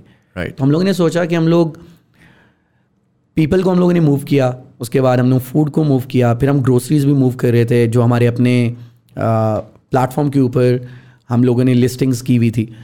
سو آخر میں آ کے میں یہ سمجھ آیا کہ ہم لوگ اسپیشلائز کریں آپریشنس کے اندر, ڈلیوریز کے اندر, تو لاسٹ مائل ایز اے سروس بھی ہم آفر کر سکتے ہیں. تو یہ ہم لوگوں نے امیزون کو آفر کیا, اور امیزون کے سارا پیک سیزن ہم لوگوں نے UAE اور سعودی کے اندر مینیج کیا. ہمارا ون آف دا ٹاپ اس ٹائم ریونیو کنٹریبیوٹر تھا. انٹرسٹنگ. اور ہم لوگوں کو اتنی اچھی سروس ہم لوگوں نے امیزون کو دی کہ ہمیں کافی دفعہ بونسز ملے. اچھا. امیزون کی طرف سے. Interesting. Why weren't you able to do the same for Pakistan? I mean Pakistan میں یہ ماڈل اس طرح سے نہیں آ پایا کہ شور, آئی مین ایک طرح ایک اینڈ کے اوپر ہم نے دیکھا کہ Foodpanda with Pandamart and वो पहले तो उन्होंने शॉप्स को इंटीग्रेट करने की कोशिश की, वो भी पोस्ट कोविड बड़ा लेट उन्होंने किया कि यार जब पता लगा कि अच्छा बहुत डेस्परेटली रिक्वायरमेंट है घर में सामान आ जाए, तो उस टाइम पर उन्होंने लॉन्च करने की कोशिश की. बट ये जो है ना आपकी ग्रोसरी डिलीवरी हो गई, खैर ग्रोसरी डिलीवरी में तो सडनली आपके दिमाग में एयर लिफ्ट भी पॉप करता है, बट जनरली ये जो लास्ट माइल लॉजिस्टिक्स हैं एज पर्टिकुलरली बड़ा आपने इंटरेस्टिंग बोला एज अ सर्विस, कि यहाँ पर मैंने देखा कि जी हर बंदे ने अपनी 1.5 ईंट की मस्जिद बनाना शुरू कर दी. कार4 आए, उन्होंने कहा यार ये मेरी एक ऐप है. मेट्रो ने आके अपनी ऐप बना दी. अब जाहिर है कि there is a huge difference between, it's very clunky and it's everybody doesn't have that sort of a tech pedigree as well. वो रिटेल जायंट्स हैं, उन्होंने उसको उस तरह से नहीं कर सके. और फिर उन लाइक लास्ट माइल ऑपरेशंस का वो एक हर बंदा अपना ही एक वो कर रहा है, बस अनऑप्टिमाइज्ड, राइट. लाइक मेट्रो की भी अपनी टीम है, कार4 की भी अपनी टीम है, 10 और लोग हैं उनकी भी अपनी टीम है. अच्छा, इसी के अंदर पाकिस्तान में रिटेल के अंदर clothing and fashion and that's a huge space. And Careem for most part, Careem का मुझे याद है, करीम गो था या पता नहीं क्या, नहीं I don't know what it was, but वो आप उसको कॉल करके आप वो कर सकते थे कि यार ये काम करो, उस दुकान में जाओ, उससे ये दवाई ख़रीदो और वो मुझे घर ला के दे दो. करीम बॉक्स इस तरह के किसी नाम से हम लोगों ने किया था, something like that. And that worked for most part, but it was very complicated and it was very like वो आपको यूज़र टू यूज़र करना पड़ता था. उसमें से आधे लोगों को समझ नहीं आती थी, आधे लोग कहते थे सर मेरे पास तो कैश ही कोई नहीं है, मैं कैसे ख़रीदूँ. whereas अगर वो स्टोर्स के साथ इंटीग्रेशन हो जाती तो वो should have made it much more easier. Why do you think you were able to do that in Saudi and not in Pakistan? Pakistan के अंदर हम लोगों ने सोचा था जब शॉर्ट लिस्ट कर रहे थे कि क्या क्या ऑप्शन हैं. पाकिस्तान के अंदर मार्केट के अंदर डिजिटाइजेशन इतनी ज़्यादा नहीं थी, जो कि ट्रकिंग के लिए भी ट्रू है बाय द वे, राइट. उस टाइम पे अपॉर्चुनिटी काफ़ी ज़्यादा थी. लेकिन सऊदी के अंदर मैं देख के आ रहा था कि जो एवरेज ट्रिप फेयर होता था, जो डिलीवरी फ़ी हम जो चार्ज कर रहे होते हैं इन टर्म्स ऑफ डॉलर, बहुत ज़्यादा थी, वर्सेस पाकिस्तान के अंदर कम थी. और मैंने बाइकिया को देखा कि उनकी प्रोडक्ट इस डायरेक्शन में जा रही है जहाँ पे वो लास्ट माइल के अंदर सपोर्ट कर रहे थे. उनके कुछ ऐसी ऑफरिंग्स हैं अभी भी, वो इवन लोगों के बिल भी पे करने जाते हैं. B2C के अंदर काफ़ी ज़्यादा घुसे हुए थे. हमारा ज़्यादा B2B, बल्कि था ही B2B मॉडल. उस टाइम मुझे लग रहा था कि शायद मार्केट का स्केल इतना बड़ा नहीं है और जो फ़ी आप चार्ज करते हैं बहुत थोड़ी है. उसके लिहाज से अगर एक ट्रक मूव कर रहे हैं पॉइंट A से पॉइंट B, सो ऑब्वियसली उसका एवरेज ट्रिप फेयर बहुत ज़्यादा होता था. तो हमें लगता था कि वहाँ पे एफर्ट करने के लिहाज से जो रिवॉर्ड मिलेगा वो ज़्यादा मिलेगा. और मेरी फैमिली का बैकग्राउंड वो सब नहीं, वो तो ऑब्वियसली आपने कहा ट्रकिंग जो ये तो आप ट्रक टेंट की साइड पे आ गए. अभी तो मैं आपका करीब का एक्सपीरियंस पे यूँ रखा हूँ कि when you were launching like in Jeddah and in Mecca and all of like Saudi में आपने पूरा लॉन्च किया, and I am sure other markets में भी लॉन्च किया होगा. तो उस टाइम के ऊपर like so I guess the answer to that is कि जो मार्जिन्स थे वो weren't good enough for you to consider Pakistan at the time. बिल्कुल, मार्जिन्स इतने सही नहीं लग रहे थे. मार्केट हमें लग रहा था कि जैसे सऊदी में मैच्योर थी, उतनी मैच्योर इधर नहीं नज़र आ रही थी. और बाद में मैंने सोचा कि यार उधर इतना सीखा, वही इधर आके कर सकते थे. लेकिन ऑब्वियसली जो चॉइसेस हमारे पास थी उसमें से you had to choose the best one, right? Like the easiest. हम लोगों को लगे नहीं द टफेस्ट वन, जिसमें स्केल ज़्यादा नज़र आ रहा है और हमें लगता है कि हमारे स्किल से सूटेड है. बट अभी आपके पास राइडर, पोस्टेक्स, इस तरह के स्टार्टअप्स हैं जो बहुत अच्छा परफॉर्म कर रहे हैं पाकिस्तान की मार्केट के अंदर भी. और उनकी परफॉर्मेंस को देख के मैं सरप्राइज़ हुआ कि रिस्पॉन्स तो अच्छा है यार मार्केट का. लेकिन आप देखेंगे जब मैं सोच रहा था 2020 था, ऑब्वियसली 2021 के लेटर हाफ में 2022 में थोड़ी चीज़ें चेंज भी हुई हैं. बिल्कुल ऐसे. लेकिन मेरे लिए नंबर्स काफ़ी सरप्राइजिंगली मुझे बहुत अच्छा लगा कि पाकिस्तान के अंदर लास्ट माइल डिलीवरी की ये पेनिट्रेशन हो रही है. हाँ. जब आपने छोड़ा 2020 में छोड़ा करीम 2021 में छोड़ा. 2021 मेरा लास्ट मंथ था करीम के अंदर. And Careem acquisition happened back in 2018-19 complete. जब हम लोगों ने अपनी एक्विटी कैश आउट की थी तो जनवरी 2020 था. अच्छा. लेकिन अनाउंसमेंट उससे पहले आ गई थी 2019 में और पब्लिकली अवेलेबल हो गया था कि डील हो गया 2019 में. तो 2020 में आपने अपनी कैश आउट कर ली हुई थी, but you were still there, like you were like ठीक है मेरा काम चल रहा है, पैसे आ रहे हैं, like for lot of people was like کہ بس جی کیش آؤٹ کی اینڈ یو نو اب تو ایک نیا اوبر آ گیا ہے, مینجمنٹ شاید آئی ڈونٹ نو چینج ہو رہی نہیں ہو رہی, بورڈ سے چینج ہو رہا ہے, you know let's go and do our own thing. You stayed there for a year and then you decided to do your own thing. So what was that journey like were you beginning to work on some sort of a plan, یا وہ یہ تھا کہ یار ٹھیک ہے ابھی life چل رہی ہے let's see where it goes, and then eventually you decided to quit and then decided کہ میں نے کیا کرنا ہے؟ یار ہم لوگ سوچ تو مزمل 2018 کا رہا تھا کہ کوئٹ کرتے ہیں اور اسٹارٹ اپ کرتے ہیں. اچھا. جب سعودی میں گیا تو تب بھی دماغ میں چل رہا تھا, اور جب بھی فارغ ٹائم ملتا تھا ریسرچ کرتے رہتے تھے کہ انڈیا کے اندر یہ ہو رہا ہے, کمپیریبل مارکیٹ ہے بنگلہ دیش کے اندر فار ایگزامپل. ایسے ان لوگوں نے جلدی ادھر کی مارکیٹ نے جلدی ویلیڈیشن لے لی تھی ایز کمپیئر ٹو پاکستان. پہ پاکستان کا 2020 اور 2021 تو خیر امیزنگ رہا. اس ٹائم پہ یہ سوچ رہے تھے, بہت دفعہ کوئٹ کرنے کے قریب آیا, پھر رک گئے. کچھ لوگ تھے جن سے ڈسکس کرتا رہتا تھا اور جن کے اوپینین کو ٹرسٹ کرتا تھا, جو مجھے بھی بہتر جانتے تھے. تو اس ٹائم لگا کہ ابھی میں تیار نہیں ہوں. اچھا. کیونکہ ایک سرٹن اسکل سیٹ مجھے مل گئی تھی, ایکسپوجر بھی مل گیا تھا, لیکن آپ کو اچھے طریقے سے اپنے اسٹارٹ اپ کو رن کرنے کے لیے جب آپ کے اسٹیکس ہائر ہوتے ہیں تو آپ کو ہر موسم دیکھنا ہوتا ہے زندگی کا. تو مجھے ایسا لگتا ہے تب تک میں نے سارے موسم دیکھے نہیں تھے, اور اس اممیچورٹی کے اسٹیج پہ آ کے یہ بھی میں بہتر پریپیئرڈ نہیں ہوتا اس ڈاؤن ٹرن, اس ساری سچویشن کو مینیج کرنے میں. تو 2019 کو بھی دیکھتے رہے. 2020 میں یہ ڈیسائیڈ کر لیا تھا کہ اب بس چند مہینوں یا سال کی بات ہے, اس سے زیادہ نہیں ٹکنے والا ہے. رائٹ. تو ہم لوگوں نے ریسرچ کر رہے تھے کہ کس انڈسٹری کو فوکس کریں, وہ سب دیکھ رہے تھے. میرے ساتھ جو دوسرے کو فاؤنڈر ہیں حیدر, انہوں نے اگست میں کوئٹ کر دیا تھا کریم پاکستان, کیونکہ چوائس تھی کہ یار پائلٹ رن کرتے ہیں, میں کوئٹ کر کے رن کروں یا وہ کوئٹ کر کے رن کریں. تو یہی سمجھ آیا کہ چلیں پاکستان کے اندر آبویسلی سیلریز ورسز ادھر ڈفرینٹ ہوتی ہیں, تو میں آسانی سے فائنینس کر سکوں گا اگلے 6 مہینے. وہ پائلٹ کرتے ہیں, اگر P M F figure out کر لیا تو اس کے بعد پھر ہم ڈیسیژن لے لیں گے. اور جب میں نے ڈیسیژن لینا بھی تھا تو اپنے لائن مینیجر سے بات کی, تو انہیں بھی 6 منتھ کا ٹائم چاہیے تھا. سعودی جیسی مارکیٹ کے اندر وہاں پہ ہر کوئی جا کے اچھا پرفارم نہیں کر سکتا نان سعودی. کلچرلی بھی ٹیلنٹ کو جیسے آپ نے ایکوائر کرنا ہوتا ہے, ریٹین کرنا ہوتا ہے, ان سے اچھا آؤٹ پٹ آپ کو اگر اچھی چاہیے ہو تو آبویسلی اس سعودی کی مارکیٹ ڈفرینٹ ہے, پاکستان کی طرح نہیں ہے. رائٹ. تو ان کو بھی وہ 6 منتھ کا ٹائم چاہیے تھا. تو میں نے بھی سوچا کہ ٹھیک ہے, یہ الگ سے اپنا پائلٹ کر رہے ہیں, جو اگست 2020 میں پائلٹ ہم نے رن کیا تھا. اور میں اس ٹائم پھر کریم میں تھا, آبویسلی میرا تو کوئی فوکس کچھ بھی نہیں تھا. لیکن تب تک حیدر نے, جو میرے دوسرے کو فاؤنڈر تھے, انہوں نے اس طرح کے انکریجنگ نمبرز بھی آ رہے تھے, ہم یونٹ اکنامکس پازیٹیو تھے پہلے دن سے. تو اس ٹائم پہ جا کے میں نے سوچا کہ اب میرے خیال میں ٹائم آ گیا. اینڈ اسٹارٹ ہی آپ نے ٹرکنگ بزنس میں ہی کیا تھا, کیونکہ اس سے پہلے کی ریسرچ تو پہلے 2-3 سال میں چل رہی تھی کہ یار کیا کریں, فلاں کیا کریں.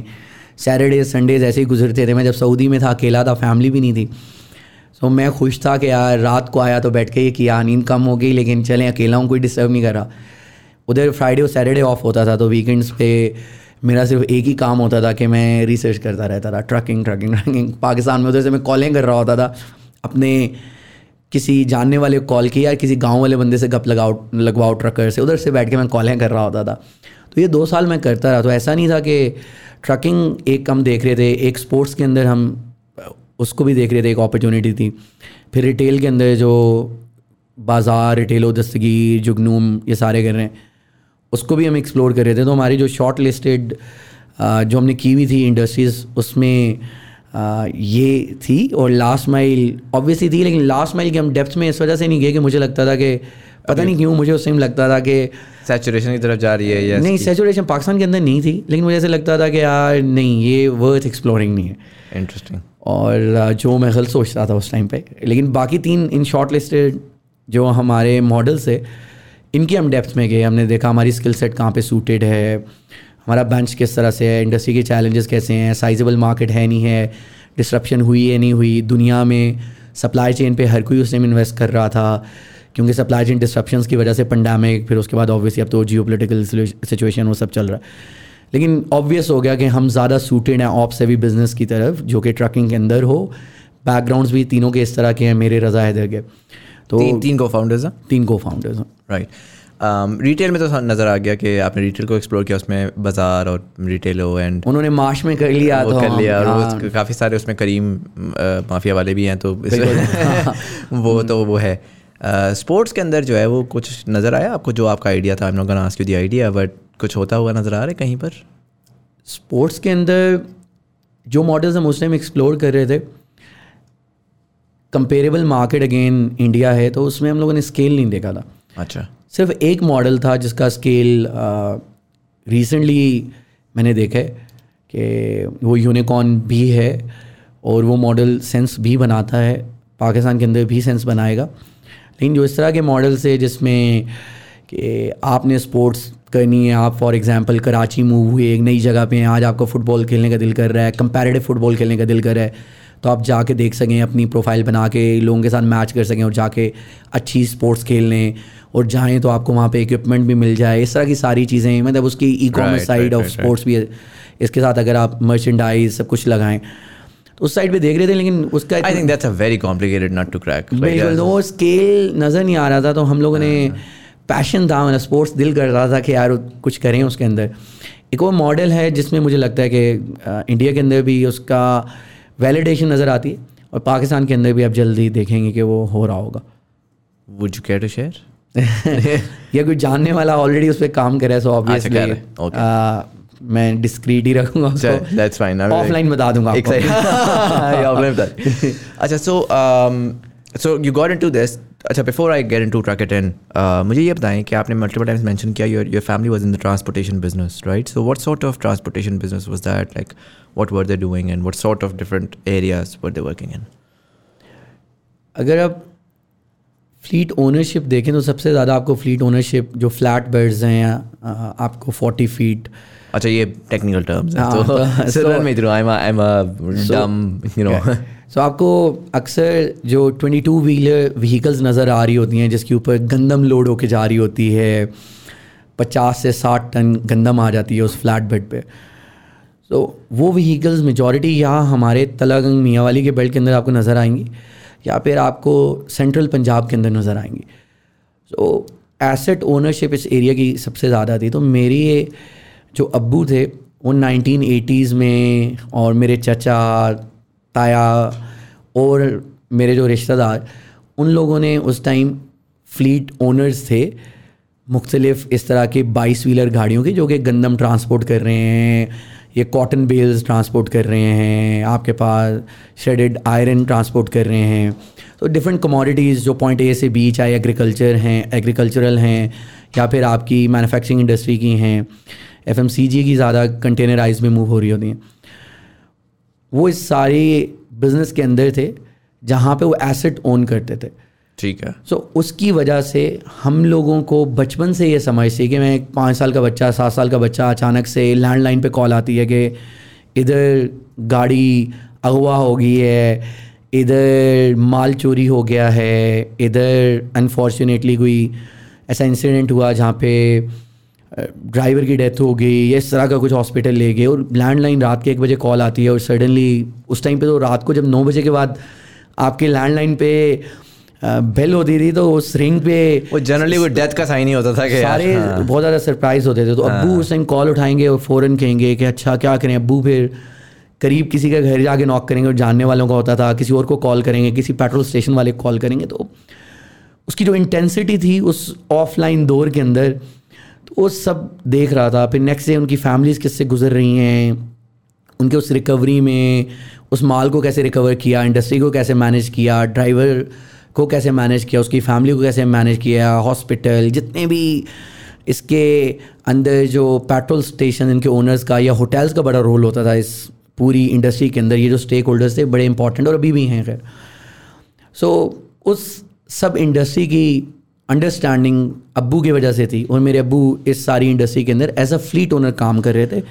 اور ان کو ان اڈے والوں کو, اڈے والے کون ہوتے ہیں, جو ڈیمانڈ ایگریگیٹر ہوتے ہیں. پہلے تو مجھے یہ بتائیں کہ جو فلیٹ اونر ہے وہی basically is he sub letting, جس طرح ایک ایگریکلچر میں ہوتا ہے کہ یار میں تو زمیندار ہوں بٹ میری زمین کے اوپر میرے آپریشنز جو ہیں وہ کوئی فارمر آ کے میرے سے کانٹریکٹ پہ میرے سے لے لے گا اور مجھے آخر میں ایک لم سم دے دے گا یا گندم دے دے گا یا جو بھی. اس کیس میں جو فلیٹ اونر ہے وہ end to end operations manage کر رہا تھا. Like, so for example, in your case, was it like, I own the assets, now I'm going to sublet it to some sort of a transportation management company and they're going to run it? یا اگر if I have the trucks, تو I am managing کہ اچھا میرا یہ truck جو ہے وہ اب کراچی سے مال لے کر جائے گا فیصل آباد, اور میرا وہ ٹرک جو ہے وہ پشاور سے مال لے کر جائے گا لاڑکانہ, اور میرا تیسرا. So was it all managed by you guys as owners?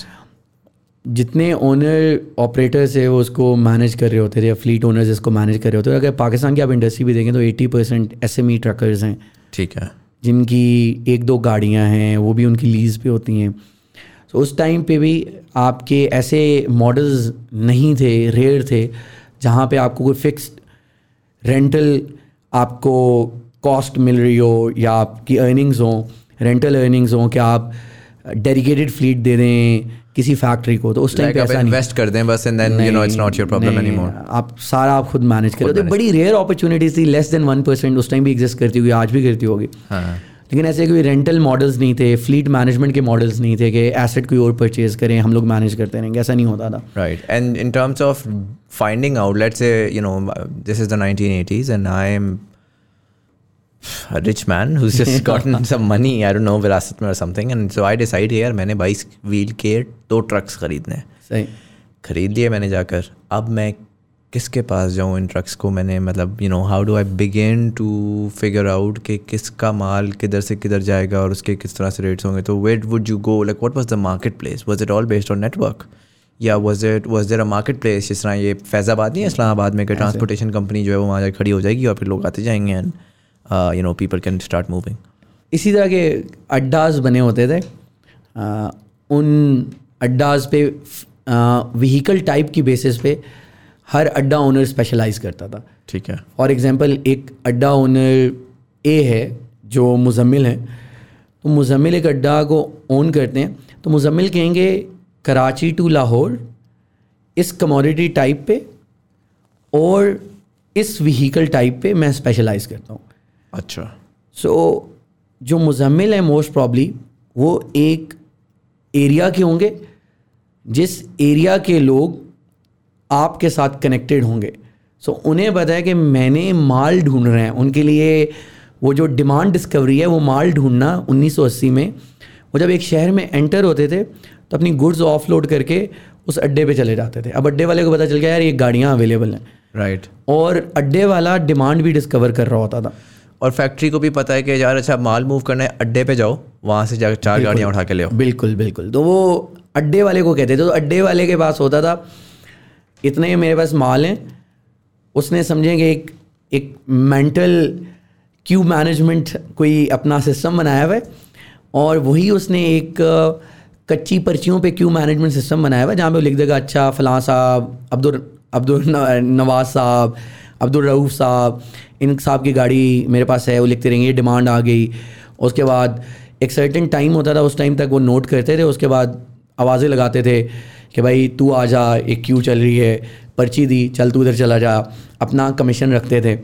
اور اڈے کا سارا business model is based on commission for middleman fee. بالکل, مڈل مین فی, اور multiple layers of middleman ہے. منشی ہوتا ہے, بروکر ہوتا ہے, جو گاڑیوں کو یا ان فلیٹ اونرز کو ایگریگیٹ کرتا ہے, وہ اصل میں بروکر ہوتا ہے. بروکر وہ ہے جس کے پاس ایک آج کل کے دور میں ایک موبائل فون ہے, اس دور میں جو 8-10 گاؤں جن کے لوگوں کے پاس گاڑیاں ہیں وہ ان لوگوں سے رابطہ کرے گا, اور اسے پتہ ہے یہ گاڑیاں زیادہ ان راؤٹس پہ چلتی ہیں, ادھر کی میجر پک اپ لوکیشن پہ جا کے بیٹھ جائے گا اور ان کو بتائے گا کہ آج چائے پلائے گا. وہ اس کے پاس آئیں گے, وہ گاڑیاں اس کے پاس آئیں گے, یار مجھے مال ڈھونڈو.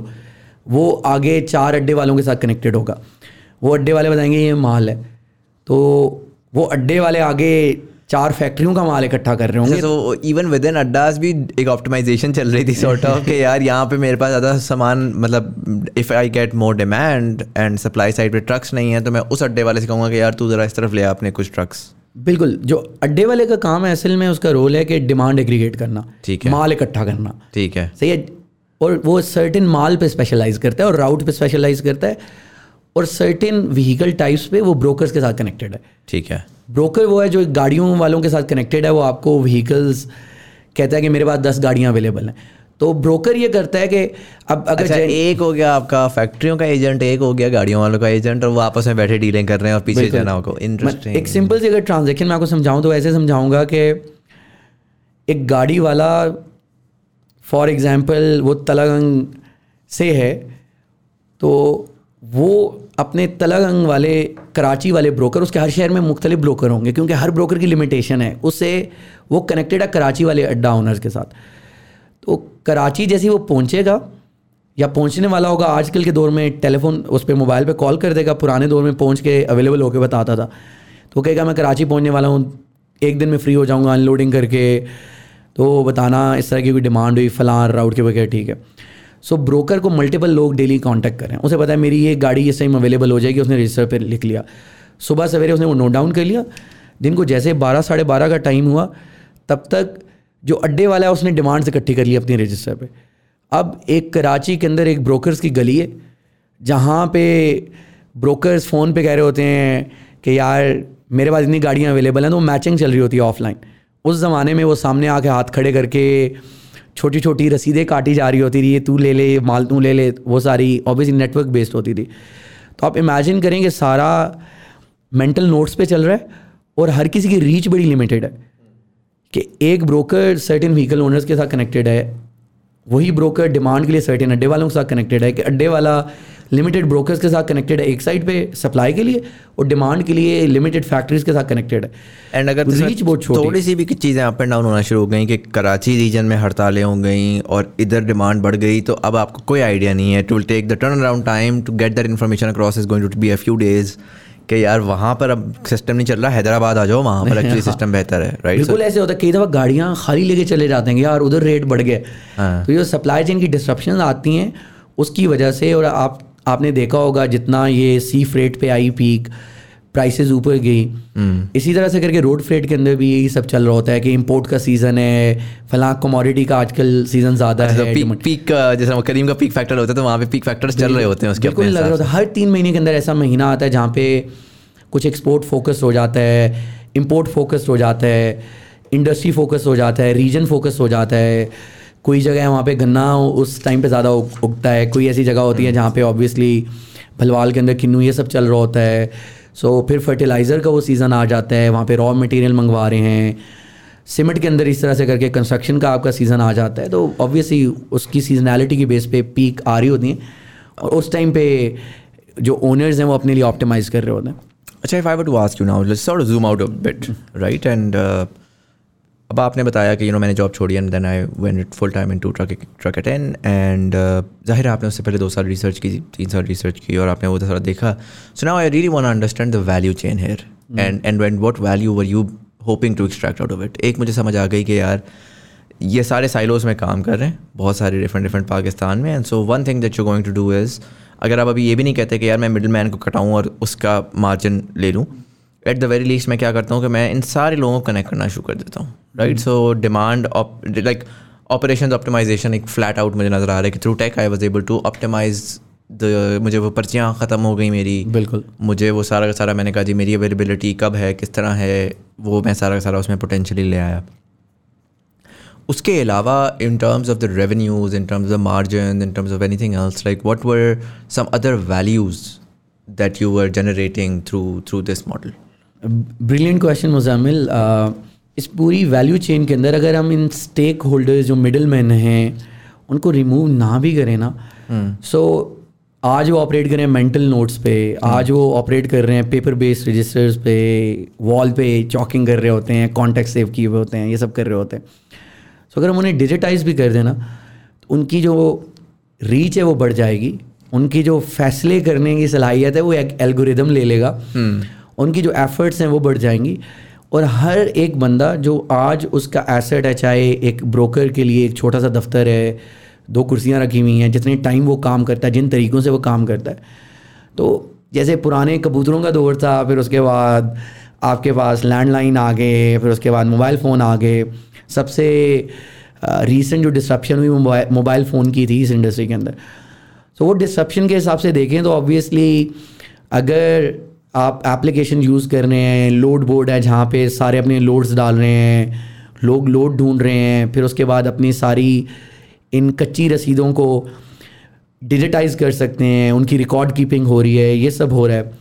اور فلیٹ اونر کی طرف اس کا ایسٹ جو 25% اس کا جو ایسٹ کا ڈاؤن ٹائم ہے وہ لوڈنگ اور ان لوڈنگ ڈاکس پہ جا رہا ہوتا ہے. وہاں پہ پراپر کوئی کیو مینجمنٹ نہیں ہے, اپوائنٹمنٹ بیس کوئی سسٹم نہیں ہے. کھڑے رہے لوڈ کر کے گاڑی 3 دن کھڑی رہے گی تو آپ کا ٹائر گاڑی کا پھٹ سکتا ہے, کیونکہ 60 ٹن آپ لوڈ کر کے کھڑے ہوئے ہیں, دھوپ نکلی ہوئی ہے, جس سلوپ پہ کھڑے ہیں. بہت سارے ریزن ہے جو کوئی فیکٹری والا اتنا سوچے گا نہیں فلیٹ اونر کی جگہ پہ کہ یار میرا یہ نقصان ہو رہا ہے. سو اس پورے اگر اسٹیک ہولڈر ڈائیگرام کو دیکھیں, فلیٹ اونر, ڈرائیور, بروکر, اڈے والا, فیکٹری والا, سو آبویسلی اگر آپ انڈسٹری کو ڈیجیٹائز کر رہے ہیں تو یہاں پہ آپ آلریڈی مارکیٹ کے اندر ایک ڈسرپشن لا رہے ہیں جہاں پہ لوگوں کی ارننگس بڑھیں گی, لوگوں کے پاس ٹائم بچے گا, اس ٹائم کو وہ مزید بہتر طریقے سے کر کے استعمال کر رہے ہوں گے, اپنے ایسٹس کو بہتر طریقے سے یوٹیلائز کر رہے ہوں گے. اور پاکستان گرو کر رہا ہے, supply chain challenges already exist کر رہے ہیں. سو اس گروتھ کے اندر اگر آپ آپٹیمائزیشن لائیں تو انڈسٹری کے اندر آپ کنٹریبیوٹ کر سکتے ہیں. لوگوں کو جو ایک عام آدمی کو آج ایک 100 روپے کا سرف پڑ رہا ہے تو اس میں لاجسٹک کاسٹ تھوڑی سی کم ہو جائے گی, اس طرح کی امپرومنٹس آ جائیں گی. وہ فلیٹ اونر جس کا آج کل ریٹرن آن انویسٹمنٹ کم ہے وہ تھوڑا سا بڑھ جائے گا, وہ اڈا اونر اس کا ریٹرن آن انویسٹمنٹ بڑھ جائے گا. سو آج وہ جو ایک چھوٹی چیز پے کر رہے ہیں کہ یار میں اس راؤٹ پہ, اس وہیکل ٹائپ پہ, میں اس کموڈٹی پہ کام کروں, مے بی وہ اپنی رینج آف سروسز بڑھا دیں گے, کیونکہ آج وہ 8 گھنٹے کا کام 2 گھنٹے میں کر رہے ہیں. سو ان کو اس ٹول کے ساتھ تھوڑا یہ رسپانس مل جائے گا کہ یار اب ہم لوگوں نے انہیں انیبل کرنا ہے مارکیٹ کے اندر. سو آئی تھنک بالکل ویلیو چین کو اگر دیکھا جائے تو ہر اسٹیک ہولڈر کو اگر ہم صرف ڈیجیٹائز ہی کر دیں تو مارکیٹ کے اندر ڈسرپشن تو آ گیا. ہمارا ویژن بھی یہی ہے کہ ہم لوگوں نے مارکیٹ کو ڈیجیٹائز کرنا ہے اور ٹرکر کی زندگی امپروو کرنی ہے. رائٹ. اگر میں اس میں پوچھوں پریکٹیکلی اسپیکنگ کہ when you started off in 2021, so it's been a year, I would say vision تو مجھے سمجھ آ گیا. صحیح. رائٹ. اینڈ ویژن میں فردر امپروومنٹس لے کر آؤں تو میں کہوں کہ یار وہ ابھی تو آپ یہ کہہ رہے ہیں کہ I am a marketplace for essentially all these stakeholders from the trucking industry, but again it's endless because the next step is okay, when all of my truckers are here, when all of my factories are here, then I go in and I say کہ اچھا جی آج مجھے trucker بتائے گا کہ میں فارغ ہونے والا ہوں, why don't I add a device into it and why don't I begin to predict کہ کس وقت کیا کس طرح کیا. لوڈ مینجمنٹ وہ بیسیکلی اسینچلی ایک انجن بن جائے گا اے آئی کا جو کہ کرنا شروع کرتا ہے, sort of keep trucking mixes with truck it in and sort of goes there. But so there is incredible opportunity there, and obviously with Pakistan one also has to understand کہ ecosystem ہے کیسا, اور اس میں سب سے جو biggest I think challenge ہے, it's not the technology problem, it's the culture problem that in the start you have to go out there and tell them to listen, like this is a better way to do it, trust me please bro, like just trust me. پاؤں پکڑ لیں. But in terms of your own evolution, how did you start regionally کیا کہ یار اچھا پہلے ایک ایک کر کے ہم اڈوں کو ٹارگیٹ کریں گے یا ہم ٹرکرس کو ٹارگیٹ کریں گے یا ہم فیکٹری اونرس کو ٹارگیٹ کریں گے, and I mean who are the stakeholders who you were reaching, tell me a little bit about everything کہ وہ اسٹیک ہولڈرس کون سے تھے, کیا آپ فیکٹری کو ڈائریکٹ ریچ آؤٹ کر رہے تھے کہ یار ٹھیک ہے ون اسٹیپ فردر آپٹیمائزیشن کہ why do we have to talk to the middleman, یا بس ہم جا کے ابھی صرف 2 مڈل مین کو کنیکٹ کرنا شروع کرتے ہیں, let's get all the middleman in the country to hop on this and then see کہ ہم اس کو پھر آگے کس طرح سے ایکسپینڈ کر سکتے ہیں. And then in terms of the product offering obviously اس کی کوئی ایپ ہوگی دونوں سائڈس کے اوپر جس میں وہ سپلائر اپنا بتا رہا ہے, ڈیمانڈ والا اپنا بتا رہا ہے, پیچھے آپ کا کوئی انجن ہوگا تو وہ کس لیول پہ تھا, اور وہ over time how has that matured and what sort of services have you been able to add over time. صحیح. جو سب سے پہلے آپ کہہ رہے تھے کہ فلیٹ مینجمنٹ پلس یہ ڈیجیٹل فریٹ مارکیٹ پلیس, ان کا کوئی combination keep trucking plus truck it ان کچھ بنے. سو اس کی ضرورت تو مارکیٹ کے اندر ہوتی ہے. آج کے دن بھی اگر ہم دیکھیں کہ کوئی ہماری ایپ اگر یوز کر رہے ہیں نا اور وہ کسی سٹی کے اندر انٹر ہوئے, تو اگر ہم دیکھیں انجینئرنگ پوائنٹ آف ویو سے تو ہم آسانی سے اسے میپ کر سکتے ہیں کہ اس نے ان لوڈنگ کر دیا کیونکہ وہ اسٹیٹس اپڈیٹ ہو گیا, ہمیں پتہ چل گیا وہ اویلیبل ہو گیا. تو اس طرح کی چیزیں ہیں جن کے تھرو آپ آبویسلی آج کے دن بھی بہت ساری چیزیں انسائٹس نکال سکتے ہیں, آپ آٹومیٹ کر سکتے ہیں اور انسائٹس آف لائن بھی نکال سکتے ہیں, لیکن پروڈکٹ کے اندر بھی آپ یہ سب کر سکتے ہیں. کیپیبلٹیز آپ کے پاس ڈیٹا پوائنٹس جب آ رہے ہیں نا تو آپ پھر مشین لرننگ والی سائڈ آپ کی ٹو آئیڈینٹیفائی کہ یار جب یہ شہر میں انٹر کرتا ہے اور یہ جب اسٹیٹس کا اپڈیٹ ہوتا ہے اس میں نارملی اتنا ٹائم لگتا ہے, تو آپ اس کو بھی آپ آئیڈینٹیفائی ایٹ لیسٹ ایک سارٹ آف ایک ریفرنس پوائنٹ بنا سکتے ہیں کہ یار اچھا اب اس کو نا 25 منٹ لگیں گے آن ایوریج کہ یہ جا کے ان لوڈ کر کے فارغ ہو چکا ہوگا, اینڈ سو ہم اس کے حساب سے ایک ٹائمر اسٹارٹ کر دیتے ہیں کہ یہ بالکل. آئی تھنک آپ جیو فینسنگ کر سکتے ہیں, ملٹیپل طریقے ہیں. انڈسٹریل ایریا آپ کو پہلے سے پری ڈیفائنڈ انڈسٹریل ایریاز ہیں جہاں پہ پک اپ کسی کی ہے یا لوڈنگ پوائنٹ ہے یا ان لوڈنگ پوائنٹ ہے, تو یہ آلریڈی پری ڈیفائنڈ ہیں. آپ جیو فینسنگ اس کی کر سکتے ہیں. تو یہ سب پروڈکٹ کے اندر کیپیبلٹیز کچھ چیزوں کی ایگزسٹ کرتی ہے, کچھ کی ڈیولپ کی جا سکتی ہے, لیکن مارکیٹ کی ریکوائرمنٹ پہ ڈپینڈ کرتا ہے کہ آپ کون سا پرابلم آج سالو کر رہے ہیں. سو جو پین پوائنٹ آپ سالو کر رہے ہیں اس کے حساب سے آپ اپنی پروڈکٹ بنا رہے ہوتے ہیں. لیکن اگر ڈیٹا پوائنٹس آ رہے ہیں تو یہ ساری پروڈکٹ کی کیپیبلٹیز ہوتی ہیں جو آسانی سے ڈیولپ کی جا سکتی ہیں. کچھ چیزیں ہمارے پاس ایگزسٹ بھی کرتی ہیں بائی دا وے. لیکن آج مارکیٹ کا زیادہ چیلنج یہ ہے کہ آپ نے ڈیجیٹل پینیٹریشن اس انڈسٹری کے اندر, اس مارکیٹ کے اندر بڑھانی ہے. اب سیکنڈلی ہم جاتے ہیں جو آپ اسٹیک ہولڈرز کی بات کر رہے تھے کہ آج پروڈکٹ ہماری آفرنگز ہے, کون یوز کر رہا ہے. ہم لوگ مارکیٹ کے اندر جب گئے تو ہم لوگوں نے ڈیمانڈ سائڈ پہ ڈائریکٹلی فیکٹریز کو آن بورڈ کیا. ہمارے سیلز کے لوگ تھے جنہوں نے جا کے بتایا ہے ہماری پروڈکٹ یہ کرتی ہے, پلیٹ فارم پہ اتنی ریچ ہوگی, یہ ساری باتیں. سو ہم لوگوں نے پی این جی, یونیلیور, چھوٹی فیکٹریز اسٹیل کے اندر, ہم تقریباً کوئی 9 یا 10 انڈسٹریز کو سرو کر رہے ہیں ابھی. ٹھیک ہے. اور اس انڈسٹریز کے اندر جتنی بھی یہ فیکٹریز ہیں ان کو ہم لوگوں نے آن بورڈ کیا ڈیمانڈ سائڈ پہ, جس کا مطلب یہ کہ جب ڈائریکٹ ایکسیس ہم نے ڈیمانڈ سائڈ پہ وہاں بنا لی تو اب ہم لوگوں نے اڈا اونرز کو نہیں آن بورڈ کیا. ٹھیک ہے. آل دو ہم کر سکتے تھے لیکن ہم لوگوں نے اپنا فوکس نہیں رکھا. ہم لوگوں نے کہا کہ ایک سائڈ پہ ہم ڈائریکٹلی اپنا ایکسیس بناتے ہیں ڈے ون سے, ڈیمانڈ جہاں سے اوریجنیٹ ہو رہی ہے جو فیکٹری اونرز ہیں ایگریگیٹرز پہ نہیں جاتے. ٹھیک ہے. دوسری سائڈ پہ ہم لوگوں نے دونوں کو سرو کیا, بروکرز کو بھی, اور ہم لوگوں نے سرو کیا ڈائریکٹلی فلیٹ اونرز. مطلب anyone who wants a truck, like جس کے پاس ٹرک اویلیبل ہے. اچھا, اس کے بعد اویلیبل ہے کیونکہ وہ سپلائی سائڈ ہے نا. ڈیمانڈ سائڈ تو آپ کی وہ ہے جہاں پہ فیکٹری والا ہے کہ اس نے کہا کہ میں نے یہ 60 ٹن سیمنٹ یا میں نے 60 ٹن اسٹیل یا پھر میں نے کچھ سرف بھیجنا ہے کراچی سے لاہور, تو وہ ڈیمانڈ سائڈ. تو آپ نے بیسیکلی اگین کریم ماڈل ہے نا, سو آپ نے کہا کہ یار یا تو آپ کی اپنی گاڑی آ جائے یا رینٹ کار والا بھی آ جائے, تو مجھے کوئی فرق نہیں پڑتا. لائک میں شروع میں ایگریگیٹرز بھی تھے کریم کے اندر کہ 5 دوستوں کی گاڑیاں لی, میں مینیج کروں گا, میں آگے دے رہا. بروکر سمجھ لیں وہ ایگریگیٹر. ہاں سمجھ گیا. اور جو فیکٹری اونر ہے اس کے ایکسپیرینس میں کیا فرق آیا؟ سو وہ پہلے اس کے پاس ایک بندہ تھا, وہ جب بھی اس کو مال موو کرنا ہوتا تھا وہ اس کو کال کرتا تھا کہ یار میرا اتنا مال ہے, گاڑیاں اکٹھی کرو اور مجھے ٹرانسپورٹ کر دو. اب وہ ان کو اس کو کال نہیں کرنی پڑنی, اس نے اپنی ایپ پہ ڈال دیا اور آپ گارنٹی کر رہے ہیں کہ یار ٹائم پہ گاڑیاں پہنچ جائیں گی اور وہ کر لیں گے. ایسا ہی ہے. ایسے ہی ہے. مطلب اوبر فار ٹرکنگ سمجھ لیں میچنگ پروسیس وہ ہے, کیونکہ انڈسٹری کمپلیکس ہے تو ڈاکومنٹیشن بھی آ جاتی ہے, پھر بعد میں ورکنگ کیپٹل, مطلب اگر پین پوائنٹس کو دیکھیں. But inherently the human experience is کہ ان کو کوئی اتنا فرق نہیں پڑا as such. They don't have to evolve too much, like it was just maybe a call to the adda guy before. اب یہ ہے کہ وہ ایک ایپ کے اوپر جا کے ڈال دیں گے اینڈ ٹرکس پہنچ جائیں گے. بہت زیادہ ان کے لیے بھی آسانیاں آئی. پہلے وہ جو اپنی ڈیمانڈ پوسٹ کرتے تھے تو وہ فون کالز پہ کرتے تھے, 4 اڈے والوں کو کانٹیکٹ کرتے تھے. وہ 4 اڈے والے آگے, ہر اڈے والا اگلے 4 بروکرز کو کانٹیکٹ کرتا تھا, ہر بروکر آگے سے 4-5 گاڑیوں والا ڈھونڈتا تھا, تو ٹائم بہت لگتا تھا. ٹائم ٹو ڈسکور آپ کی جو وہیکل تھی وہ 5-5, 6-6 گھنٹے, 12-12 گھنٹے بھی لگتے تھے. 12 گھنٹوں میں پتہ چلتا تھا کہ گاڑی کی یہ قیمت ہے. اس سے پہلے لوگ رینڈم اکثر کہتے کوٹ کر دیتے تھے, بعد میں کہتے تھے او سوری تب گاڑی نہیں تھی, اب حاضر گاڑی ہے, ایک ٹرم یوز ہوتی ہے کہ حاضر گاڑی اب اویلیبل ہے, پہلے میں نے ایویں رینڈم ریٹ پھینک دیا تھا.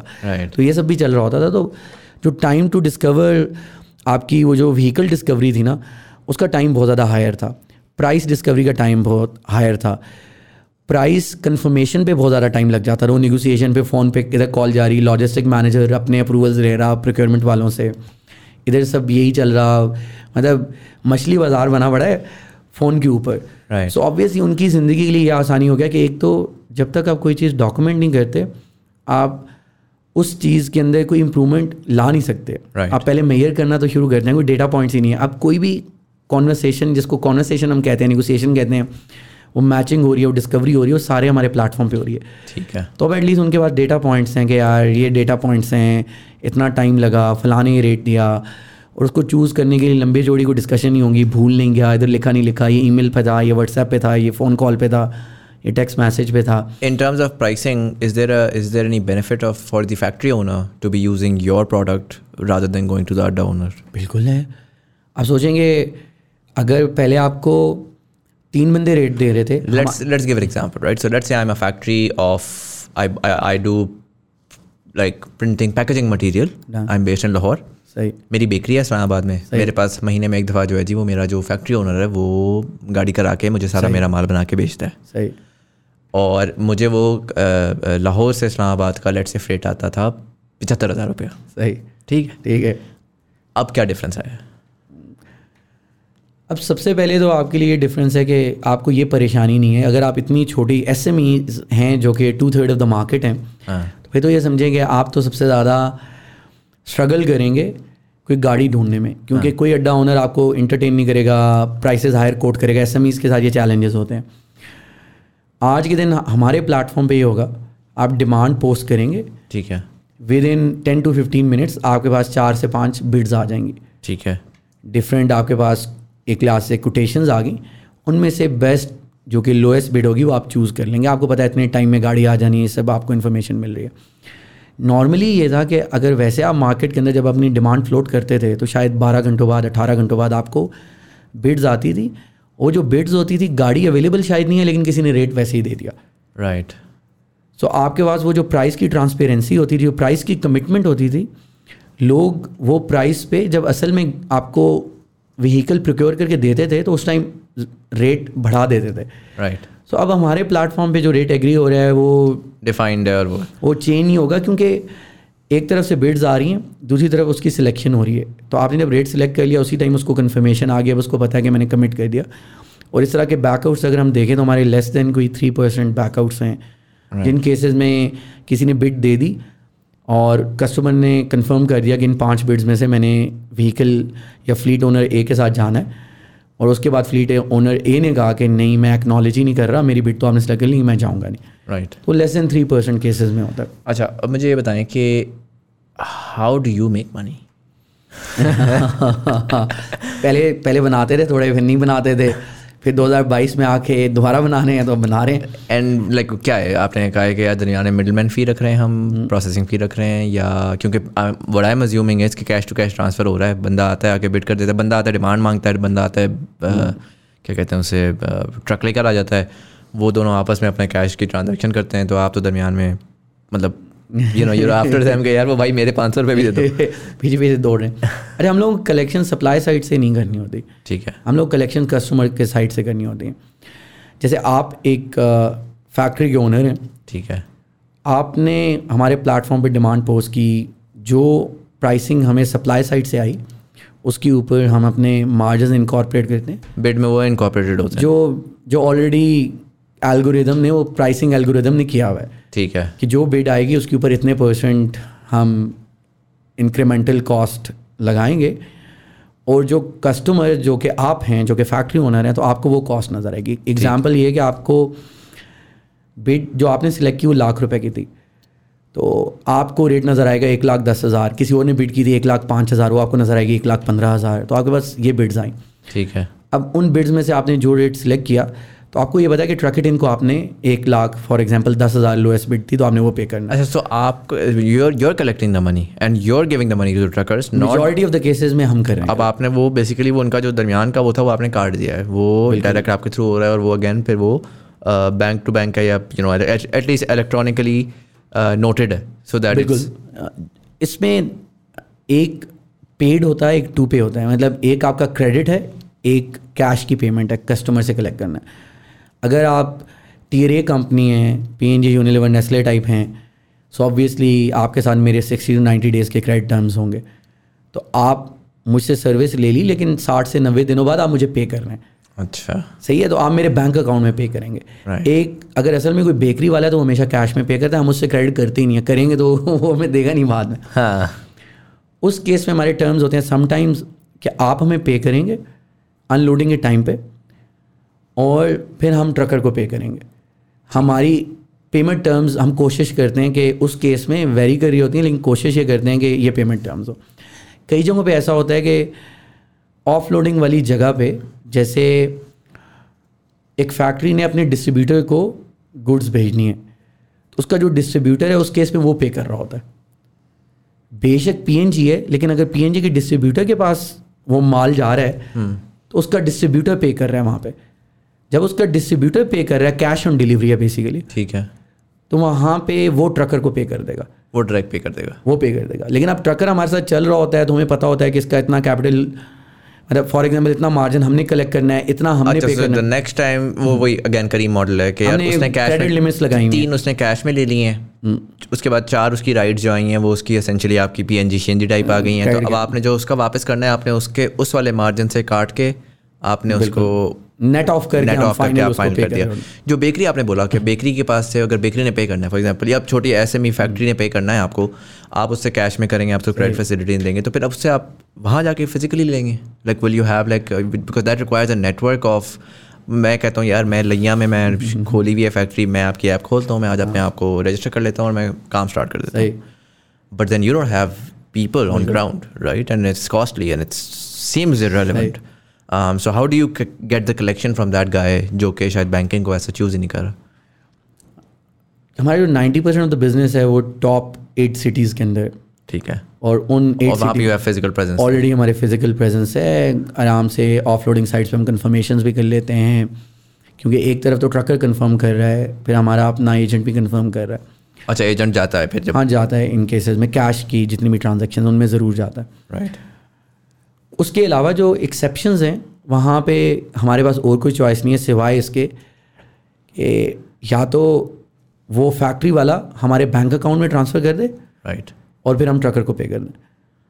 دوسری آپشن یہ ہے کہ وہ کیش کلیکٹ کر لے, اور ہمارا مارجن کیونکہ ٹرپ ہوتا ہے 2 لاکھ کا 3 لاکھ کا, اب 3 لاکھ کے اندر ہمارا 10,000 15,000 20,000 کا مارجن ہے, سو وہ مارجن اس کے پاس ہوتا ہے. لیکن اگر اس نے نیکسٹ ٹرپ ہمارے ساتھ ایک ٹرپ بھی اور کیا تو ہم نے اس کے 2 لاکھ دینے ہوں گے, تو مارجن آسانی سے مینیج ہو جاتا ہے. تو 90% آف دا ٹرانزیکشن میں کیش کلیکشن ایشو ہی نہیں ہے.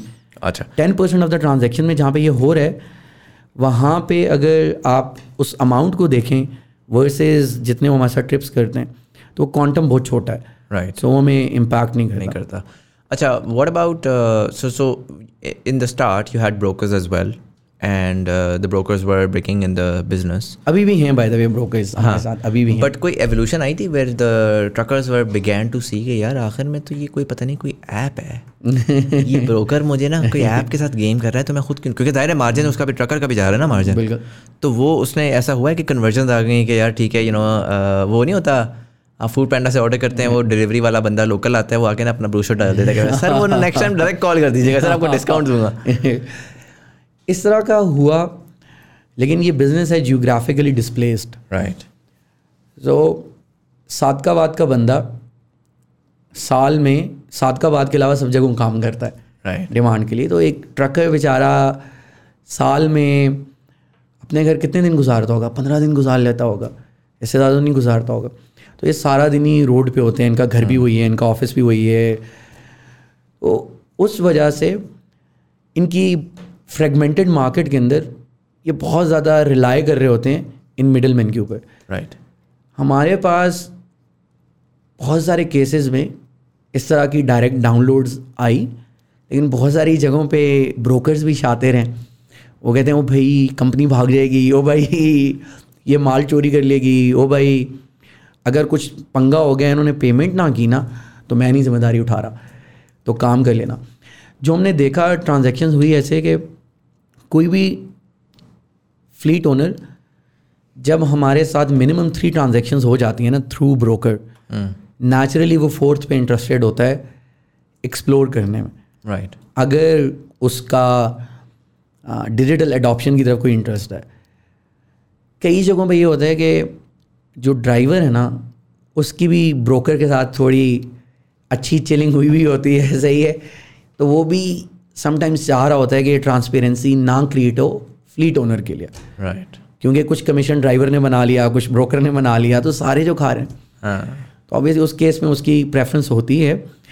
لیکن 3 ट्रिप्स के बाद 4th ट्रिप पे अक्सर ड्राइवर ये देखता है कि यार अगर मैं इनके साथ काम कर रहा हूँ, ब्रोकर के पैसे बचा रहा हूँ, तो मैं भी 1000 रुपये मैं भी बना लूँ. ऐसे फ्लीट ओनर्स जिन्होंने अपने ड्राइवर्स को अथॉरिटी दी हुई होती है कि तुम डिसीजन ले लो, ये गुड्स, मतलब उनको चॉइस होती है, 4 डिमांड्स आई, कौन सी उन्होंने लेनी है.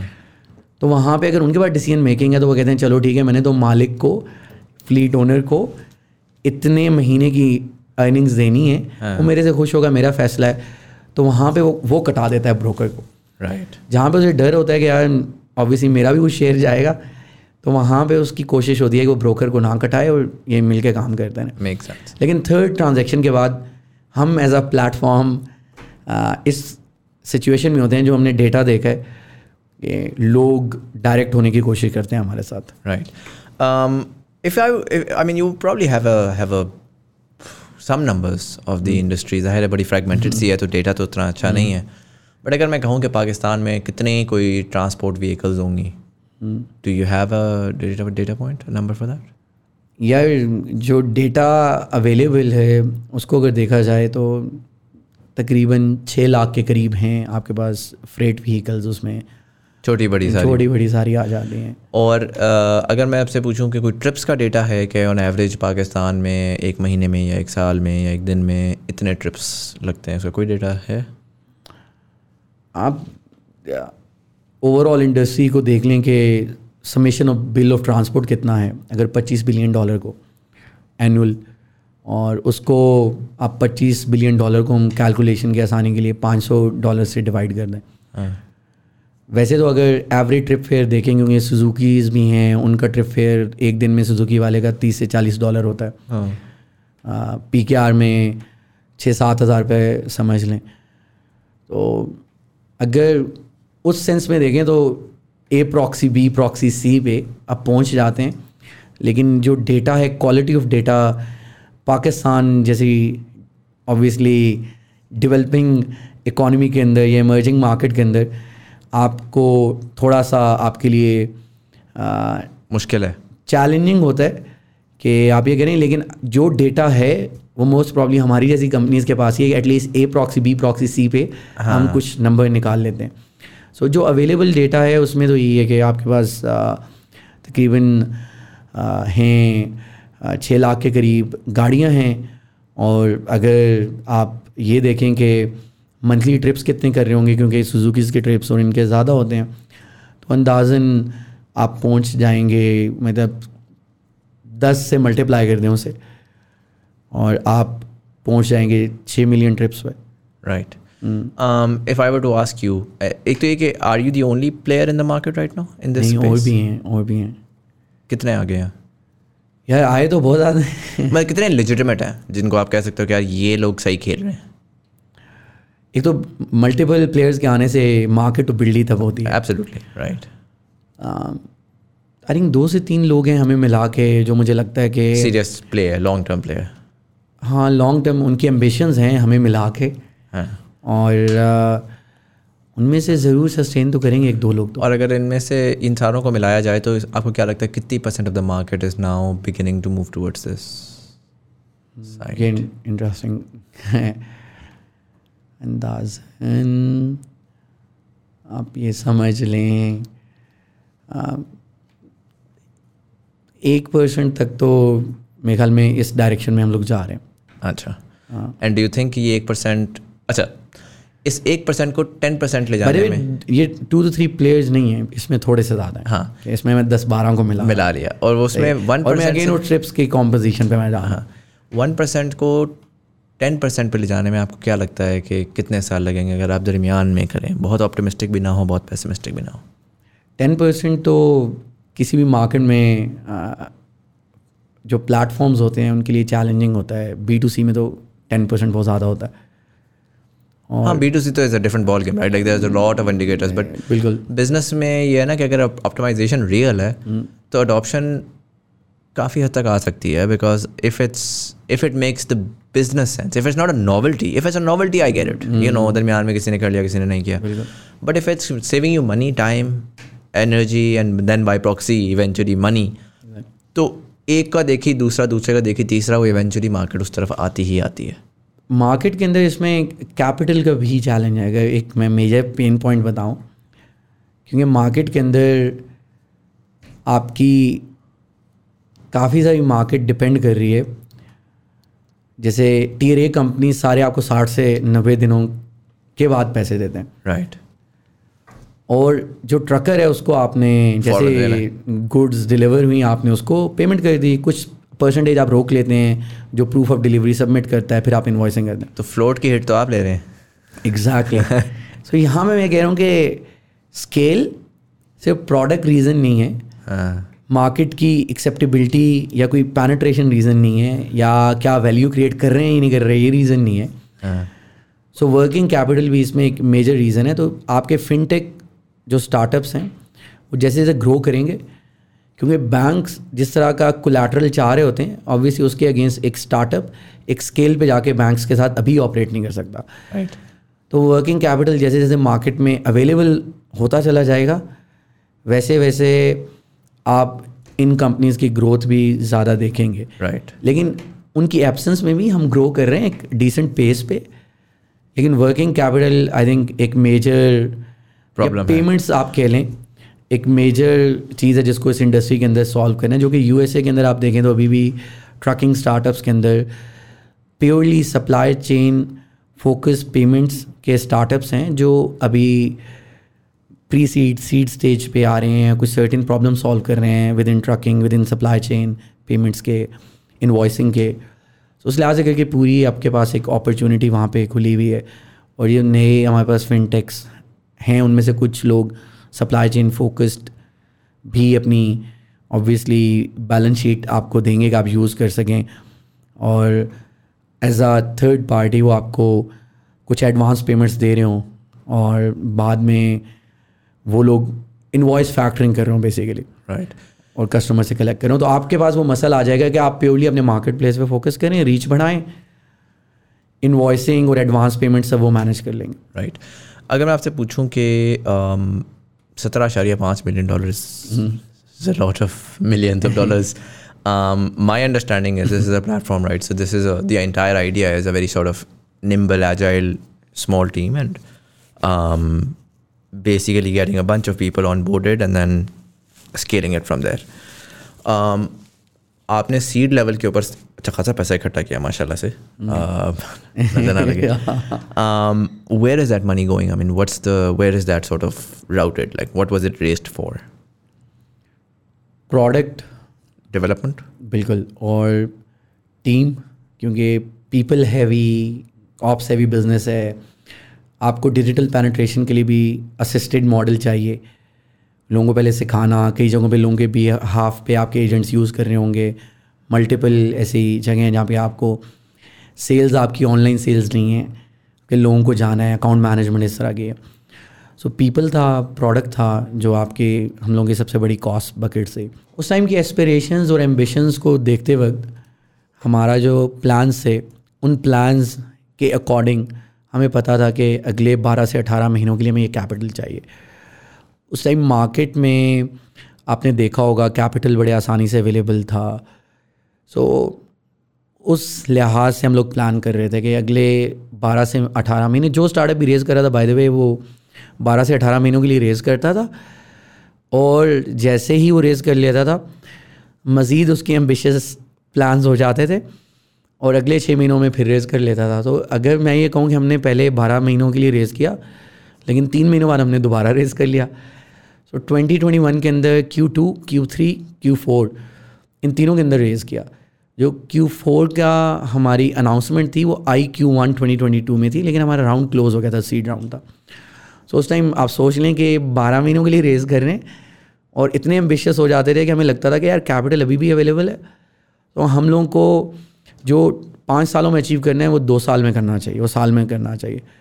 پھر مارکیٹ چینج ہوئی اور ابھی ہمارے جو کاسٹ بکٹ ہے موسٹلی وہ اگر میجورٹی آف آر انویسٹمنٹ کہاں پہ وہ اسپینڈ ہو رہی ہیں تو وہ پروڈکٹ کا انفراسٹرکچر بلڈ کرنے کے لیے, پیپل کے سائڈ پہ وہ ٹیلنٹ بلڈ کرنے کے لیے جو آج کے اس کمپلیکس انوائرمنٹ میں اسکیل کو انلاک بھی کر سکتے ہیں اور ان پرابلمس کو सॉल्व कर सकते हैं, जो हमारा फोकस है सस्टेनेबिलिटी की तरफ जाना. राइट. ट्रकर का कोई मसला आता है, do you have a call centre for them? और बिल्कुल, हमारा 24/7 कॉल सेंटर है.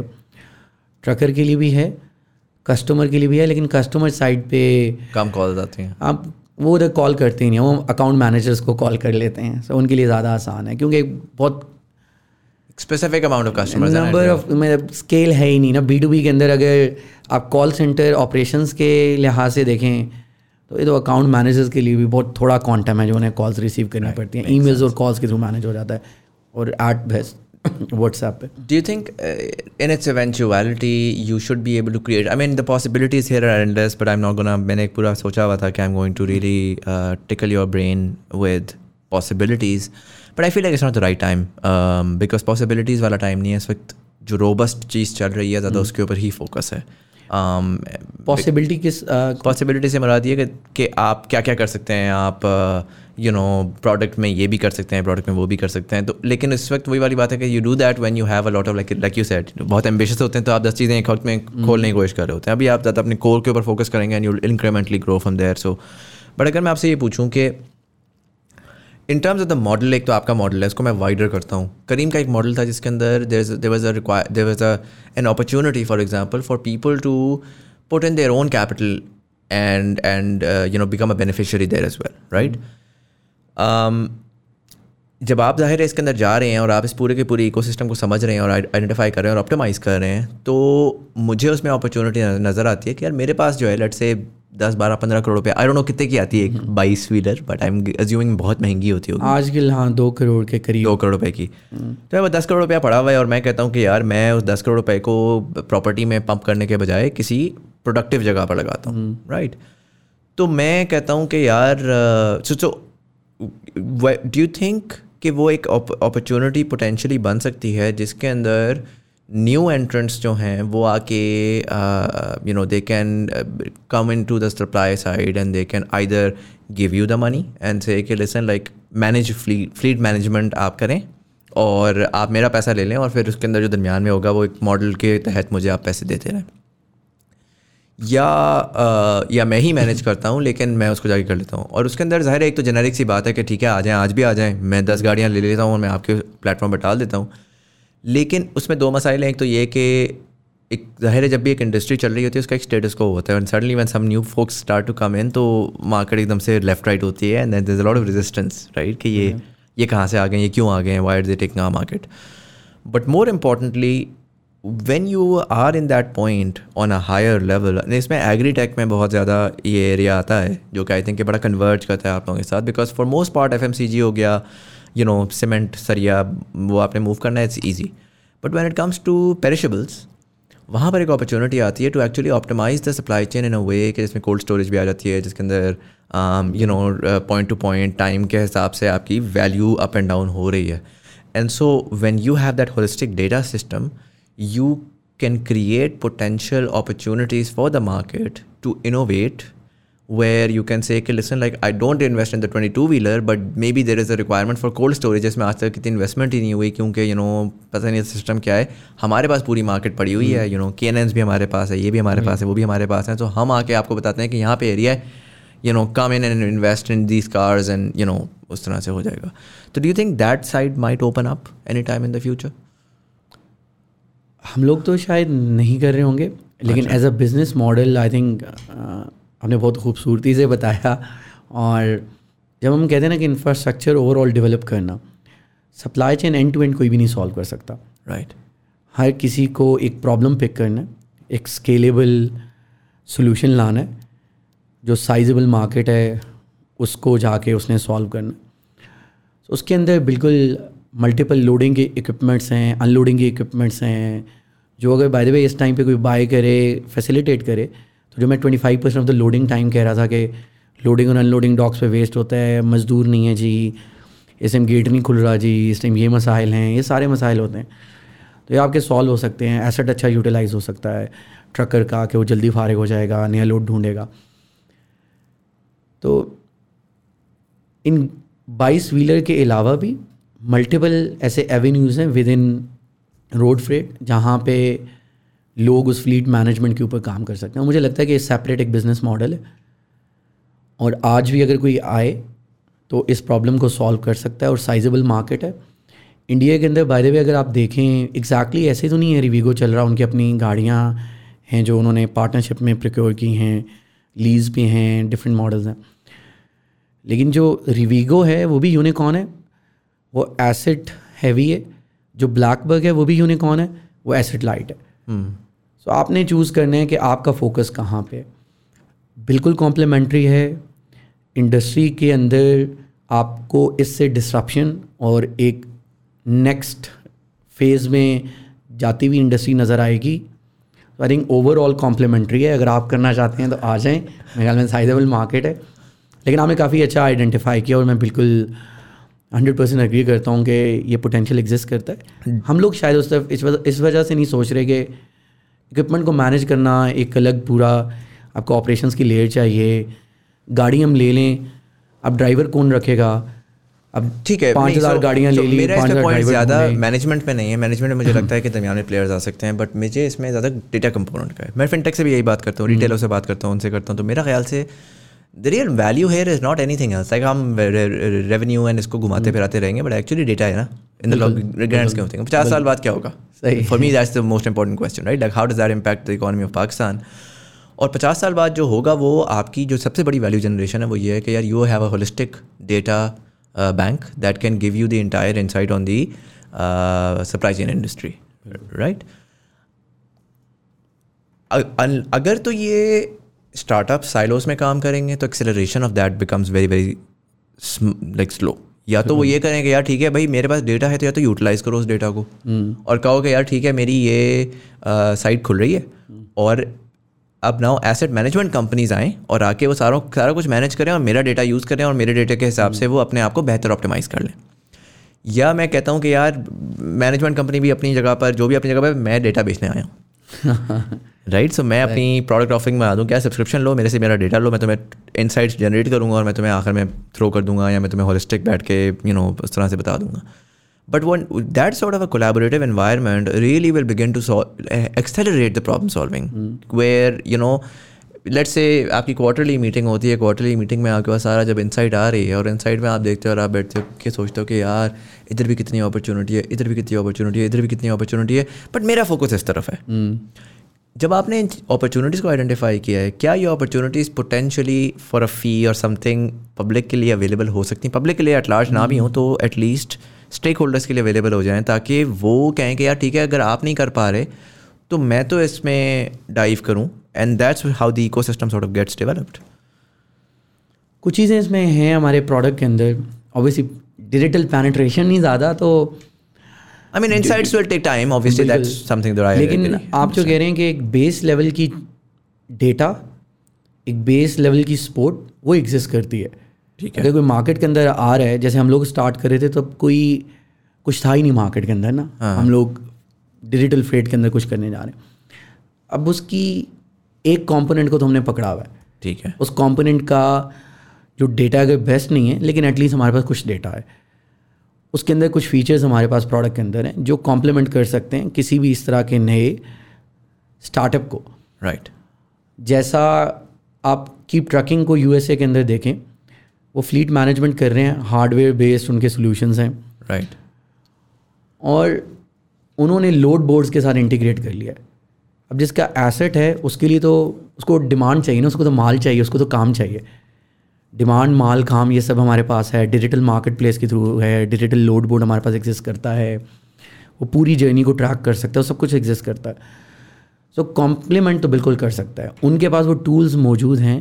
ہماری ایون جو ٹرکر ایپ ہے اس کے اندر کافی سارے فیچرز ہیں جو کہ فلیٹ مینجمنٹ کے لیے ہیلپ فل ہوں گے, ان کو انیبل کریں گے. So base level features exist کر رہے ہیں, اور مجھے ایسے لگتا ہے کہ مارکیٹ کے لیے ہمارا وہ complementary tools, database level پہ ایگزسٹ کرتا ہے. اوبیسلی وہ اپنا کور ضرور ڈیولپ کریں گے. ہمارے لیے یہ ہے کہ آج کے دن اس کو مونیٹائزیبل, ایک ان نون اسپیس کے اندر مونیٹائزیبل بنانا اتنا آج کے دن تو I don't agree. ہاں, لیکن آپ کچھ ٹائم بعد اگر کہیں یہ وہ اسٹارٹ اپس آئیں پھر یہ سب ہوگا. میں آپ سے ایک سوال پوچھتا ہوں, اور یہ نیچرل ٹرانزیشن ہوگی by the way. one of your investors, DOSI, right? They've also invested in another company called Farmdar. Have you heard of them? بالکل بالکل. Right? Have you heard of what they do? Agritech کے اندر کام کریں فارمدار, اور I think کچھ hardware based satellite imagery. So they're using satellite imagery and they're using that to tell farmers a lot about a lot of things. Insights دے رہے ہیں, insight دے رہے ہیں, وہ کر رہے ہیں. And then they have a B2B product جس کے اندر وہ بیسیکلی جو ملز ہیں ان ملوں کو وہ بتا رہے ہیں کہ یار کہاں پر. وہ سیٹلائٹ سے دیکھ رہے ہیں, وہ کہہ رہے ہیں یار مل کو پتہ لگ گیا کہ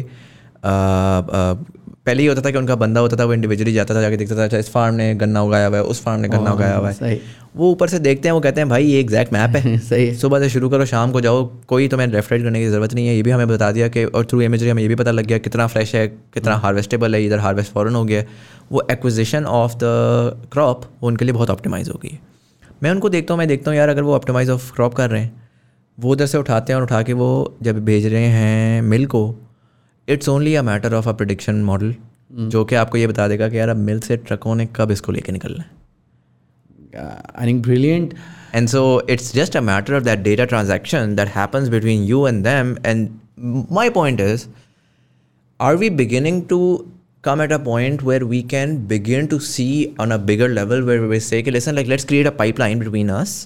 And I don't know if there is a solution, but I can very clearly see it on the whiteboard. And so when that pipeline of data exists, I can build a solution that can plug into your وہ کہ اس کے پاس factory والا جو ہے, اور وہ B2B والا ان کا پیڈ سسٹم ہے, تو وہ فیکٹریوں نے خریدا ہوا ہے ان کا, صحیح, اور اسی کے ساتھ آپ پلگ ہو جاتے ہو, تو that helps their product offering, that helps your product offering. And so for me while there is that component that all of you guys are figuring out, but a lot of these synergies are beginning to exist in terms of the data that's being generated in different silos. اس پہ مزمل اگر آپ ہماری journey کی بات کریں تو یہ چیزیں آپ ہوتے ہوئے دیکھیں گے. رائٹ.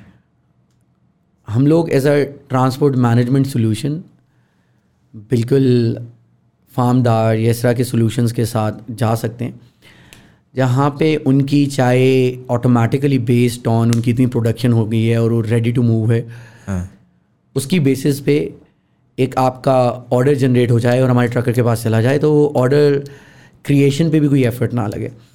وہ پارٹنرشپس, وہ انٹیگریشنز ایٹ اسکیل پاکستان کی مارکیٹ میں ہوں گی اور باقی مارکیٹس میں ہم دیکھ رہے ہیں, اور یہ ایک true ecosystem develop ہو رہا ہوگا. اینڈ آئی تھنک ہر کسی کو ہر چیز بنانے میں کوئی فائدہ نہیں ہے, سب کو اپنی ایک پرابلم کو سالو کرنا ہے, اسپیشلائز کرنا ہے, اور پھر یہ پارٹنرشپس ہونی, اور فیوچر کی ساری پارٹنرشپس انٹیگریشنز ہی ہیں. بیسیکلی آپ انٹیگریشنز کی بات کر رہے ہیں, سو بالکل یہ سینس بناتا ہے فیوچر میں ایسے ہوگا, ہم لوگ بھی اس ڈائریکشن میں جائیں گے. آج کے دن کا چیلنج یہ ہے کہ ان کا اپنا جو سولوشن ہے, فارمدار کا مجھے ایگزیکٹلی ڈیٹیل نہیں پتا, لیکن ان کو بھی اپنی ڈیجیٹل پینیٹریشن کرنی ہے, ان کو ڈیجیٹل پینیٹریشن کرنی ہے. ہم لوگوں کی ریچ بڑھ جائے گی, ہمارے پاس وہ ایک ٹرانسپورٹ مینجمنٹ سولوشن ہوگا جو آج کے دن وہ سیپ کا ٹرانسپورٹ مینجمنٹ سولوشن یوز نہیں کرنا چاہیں گے کیونکہ اس کا $6,000-8,000 منتھلی یا $4,000 پے کرنا ہے, تو وہ کوئی فریمیم TMS ہمارے ٹائپ والا یوز کریں گے, اور ہمارے پاس ایز اے مارکیٹ پلیس یہ فائدہ ہوگا کہ ہم سروس بھی آفر کریں. تو یہ فیوچر میں جا کے چاہے ہمارا اپنا TMS ہو یا پھر ایسی کمپنیز آپ دیکھیں گے جو پیورلی TMS بنا کے پاکستان میں بیچ رہی ہوں گی. TMS ان کا ہوگا, ہمارا فریٹ مارکیٹ پلیس وہاں پہ اس کے ساتھ انٹیگریٹڈ ہوگا, اور ہمارے جتنے ٹرکرز ہیں ان کو ڈیمانڈ آ رہی ہوگی, وہ کام کرے ہوں گے. تو یہ آپ کو بالکل ایک انٹیگریٹڈ سپلائی چین نظر آ رہی ہوگی, اور یہ ڈفرینٹ انڈسٹریز کے لیے ہوگی, ایگری ٹیک کے لیے ہوگی, FMCG کے لیے ہوگی. FMCG میں آپ صحیح کہہ رہے ہیں کہ یہ TMS آلریڈی یوز ہو رہے ہیں, سو وہاں پہ انٹیگریشنز جلدی ہو جائیں گی. یہاں پہ تھوڑا لیٹ ہوگا, لیکن پاکستان کے اندر اگر ایگریکلچر دیکھیں, اس کا سائز دیکھیں, تو یہاں پہ تو یہ ڈسرپشن اور جلدی چاہیے کیونکہ انیفیشنسیز بہت زیادہ ہیں. تو اس ڈائریکشن میں ہم سارے لوگ جا رہے ہوں گے. Make sense. I think we're at the 1 hour 40 minute mark, and اچھا خاصا وہ ہو گیا ہے آپ کو, میں نے اچھا خاصا جو نا دماغ کو گرل کر لیا ہے. I wanted to know more about the VC side of things, but I feel like it's already very aggressive. You're based out of Islamabad? G, based out of Islamabad. چلیں زبردست. Maybe we can have another session in the future جس میں I would love to know more about the VC side of things that happened, and you've had I mean آپ کا جو roster of VCs ہے, it's like an entire mixed plate of every possible name that you can imagine. Very exciting. تو اس کے بارے میں مزید پوچھنا چاہوں گا. But यहाँ पे मैं wrap up करूँगा Sarmad. I'm gonna ask you one last question that I ask all of the folks that who come to the podcast. And you were in Dubai at a point, and उस time पे मैंने आपको नहीं रोका, but बड़ी एक अजीब सी बात है कि बंदा कहता है कि यार मैं दुबई की लाइफ छोड़ के पाकिस्तान आता हूँ और खप मचाता हूँ, और and this is happening post COVID as well, so it's a very shaky time as well. 2021 में वैसे भी कुछ समझ नहीं आ रही थी किस तरह दुनिया जाएगी. इस साल तो खैर just sort of burned down, but ज़ाहिर है कि आपने कुछ ना कुछ तो किया है ना, आपने पाकिस्तान में बिलीव किया है तो आप आए हैं, और आपने सोचा कि यार इस पोटेंशियल मार्केट में sure you can, once this is covered, you can go to other regions of the world and you can really scale this up inshallah, but you chose to at least invest the next few years in Pakistan, and I'm sure you invested. जब start आपने किया होगा तो कोई ना कोई करीम का capital तो इसमें फेंका ही होगा, तो एक बंदा एक ईमान ही होता है कि बंदा अपना इतना सारा पैसा लगाता है. उसको मद्देनज़र रखते हुए पाकिस्तान को आप 28 साल बाद कैसा देख रहे हैं? अगर मैं कहता हूँ कि यार एक्स्ट्रापोलेट करें, आपका ज़ाहिर कोई विजन होगा जिसकी बेसिस के ऊपर आप ये सारा कर रहे हैं. आप कह रहे हैं मैं ट्रकिंग को सॉल्व करूँगा, ऑप्टिमाइज़ करूँगा, उससे सप्लाई चेन बेहतर होगी, इंडस्ट्री बढ़ेगी, इकॉनमी बढ़ेगी, ये तमाम चीज़ें हैं जो कि उससे बेहतर होंगी. उस अजम्पशन को मद्देनज़र रखते हुए आपको 28 साल बाद का पाकिस्तान कैसा दिखता है? 28 साल बाद का तो कम्प्लीटली डिजिटल पाकिस्तान नज़र आता है, और जो AI की हम बात करते हैं तो ऑब्वियसली वो तो अगले 10 सालों में ही चीज़ें एग्जीक्यूट हो जाएंगी हमारी सारी इंडस्ट्रीज़ में, और इंटीग्रेशन पार्टनरशिप्स आपको नज़र आ जाएंगी, हो जाएंगी. मतलब आप कहते हैं कि जो भी प्रॉब्लम्स होंगे वो there are enough people solving them and वो आयरन आउट हो जाएंगे मसले. मुझे ऐसा लगता है कि नए प्रॉब्लम्स आएंगे ना, तो ये वाले प्रॉब्लम्स तो सॉल्व हो जाएंगे एक हद तक, और इन इंडस्ट्रीज़ के अंदर नए टाइप ऑफ प्रॉब्लम्स निकलेंगे, क्योंकि दुनिया के अंदर तब्दीलियाँ आ रही हैं, और 28 साल एक अच्छा अमाउंट ऑफ टाइम है जिसके अंदर हम लोग एटलीस्ट इन चीज़ों को आयरन आउट कर लेंगे. ज़्यादा ज़रूरी ये है कि हम लोग कितना प्रोग्रेसिव सोचते हैं और कहाँ पे हम लोग प्रोएक्टिवली वो चीज़ें आइडेंटिफाई करते हैं कि अगर पाकिस्तान पिछले 40-50 सालों में पुराने मसलों को ही सॉल्व करता रहा, तो इस दफ़ा जब हम पुराने मसलों को सॉल्व कर रहे हैं तो कुछ नई चीज़ें भी आइडेंटिफाई कर लें, जो एक डेवलप्ड मार्केट की तरह. अगर 28 सालों का हम टाइम फ्रेम ले रहे हैं तो कुछ सारी चीज़ें नहीं डेवलप्ड मार्केट्स की तरह, लेकिन 2-3 कोर चीज़ें इस तरह की हम पकड़ लें अपनी इंडस्ट्री के अंदर, जहाँ पे विजन लेवल पे चीज़ें एग्जीक्यूट करना शुरू करें. फ़ौरन से भी नहीं होंगी, लेकिन 5-10 साल बाद जब आपको इतना अच्छा इंफ्रास्ट्रक्चर मिल चुका होगा तो आप कर रहे होंगे. वैसे अच्छी बात है कि आपने 3 साल का विजन नहीं बोला और 3 साल के बाद का पाकिस्तान नहीं बोला, तो वहाँ पे भी आपको चेंजेस नज़र आएंगे. लेकिन मेरे ख्याल में 28 साल जिस तरह का टैलेंट प्रोड्यूस हो रहा है, अब इन्हीं मार्केट्स नहीं बदलना है. पाकिस्तान, बांग्लादेश, आपकी सेंट्रल एशियन कंट्रीज़ के अंदर आपको चेंजेस नज़र आएंगी. तो बिल्कुल हम लोग तो होपफुल हैं, और बल्कि हम लोग उन लोगों में इंशाल्लाह होंगे, और आप भी उन लोगों में होंगे जो इसकी वैलिडेशन दे रहे हैं और तब भी देंगे. तो आई थिंक अभी तो बिल्कुल स्टार्ट है, बट पोटेंशियल नज़र आ रहा है. And so you are very positive. यार मुज़म्मिल, हमारे पास तो चॉइस ही नहीं है पॉजिटिव रहने के अलावा. राइट. तो मेरे ख्याल में हम लोग तो पूरी जान मार चुके हैं, हम हारेंगे, और मेरे ख्याल में हम डिस्प्ले करेंगे कि यार ऐसे होता है. और हमारे साथ आई थिंक ऐसे लोग हैं, और हर गुज़रते साल पाकिस्तान के अंदर मज़ीद अच्छा टैलेंट प्रोड्यूस हो रहा है, कैपिटल भी है. आजकल दुनिया में ऐसा नहीं है कि इस कोने में अगर कोई डेवलपिंग मार्केट के अंदर बैठा है तो उसको डेवलप्ड मार्केट की चीज़ें नहीं पता, सॉल्यूशंस नहीं पता. सब कुछ पता है यार, इन्फॉर्मेशन है, आपके पास एजुकेशन है, सारा कुछ अवेलेबल है, एंड कनेक्टिविटी भी हो गई है ना. बिल्कुल. ग्लोबलाइजेशन के बाद तो वैसे ही आपकी वो बाउंड्रीज़ रही नहीं है. तो इस टाइम पे मुझे ऐसे नहीं लगता कि आपको हर चीज़ के लिए इंतज़ार करना पड़ेगा 40-30 साल. तो मुझे ऐसे लगता है कि इन 28 ईयर्स में मैं और मुज़म्मिल अपना बुढ़ापा ज़्यादा एंजॉय करके देखेंगे. पॉडकास्ट की जगह कुछ और तरीक़ों से हम इंगेज कर रहे होंगे, इंटरेस्टिंग तरीक़ों से. तो आई थिंक मज़ा आएगा. Excited to live that future, inshallah. But Sarmad, thank you so much for coming in. This was very, very insightful, and I mean, it's exciting what you're doing. Particularly, one of the things that I love is there are way too many people trying to solve problems of the urban areas. What you're doing, again, वो purely rural नहीं है, but वो actually rural से मुंसलिक है. वो सारे trucks जो है ना, वो एक जगह पॉइंट A पॉइंट B सिर्फ ड्रॉप और पिक करने के लिए शायद वो जाते हैं, बट एक्चुअली वो पूरे पाकिस्तान से गुजर रहे होते हैं.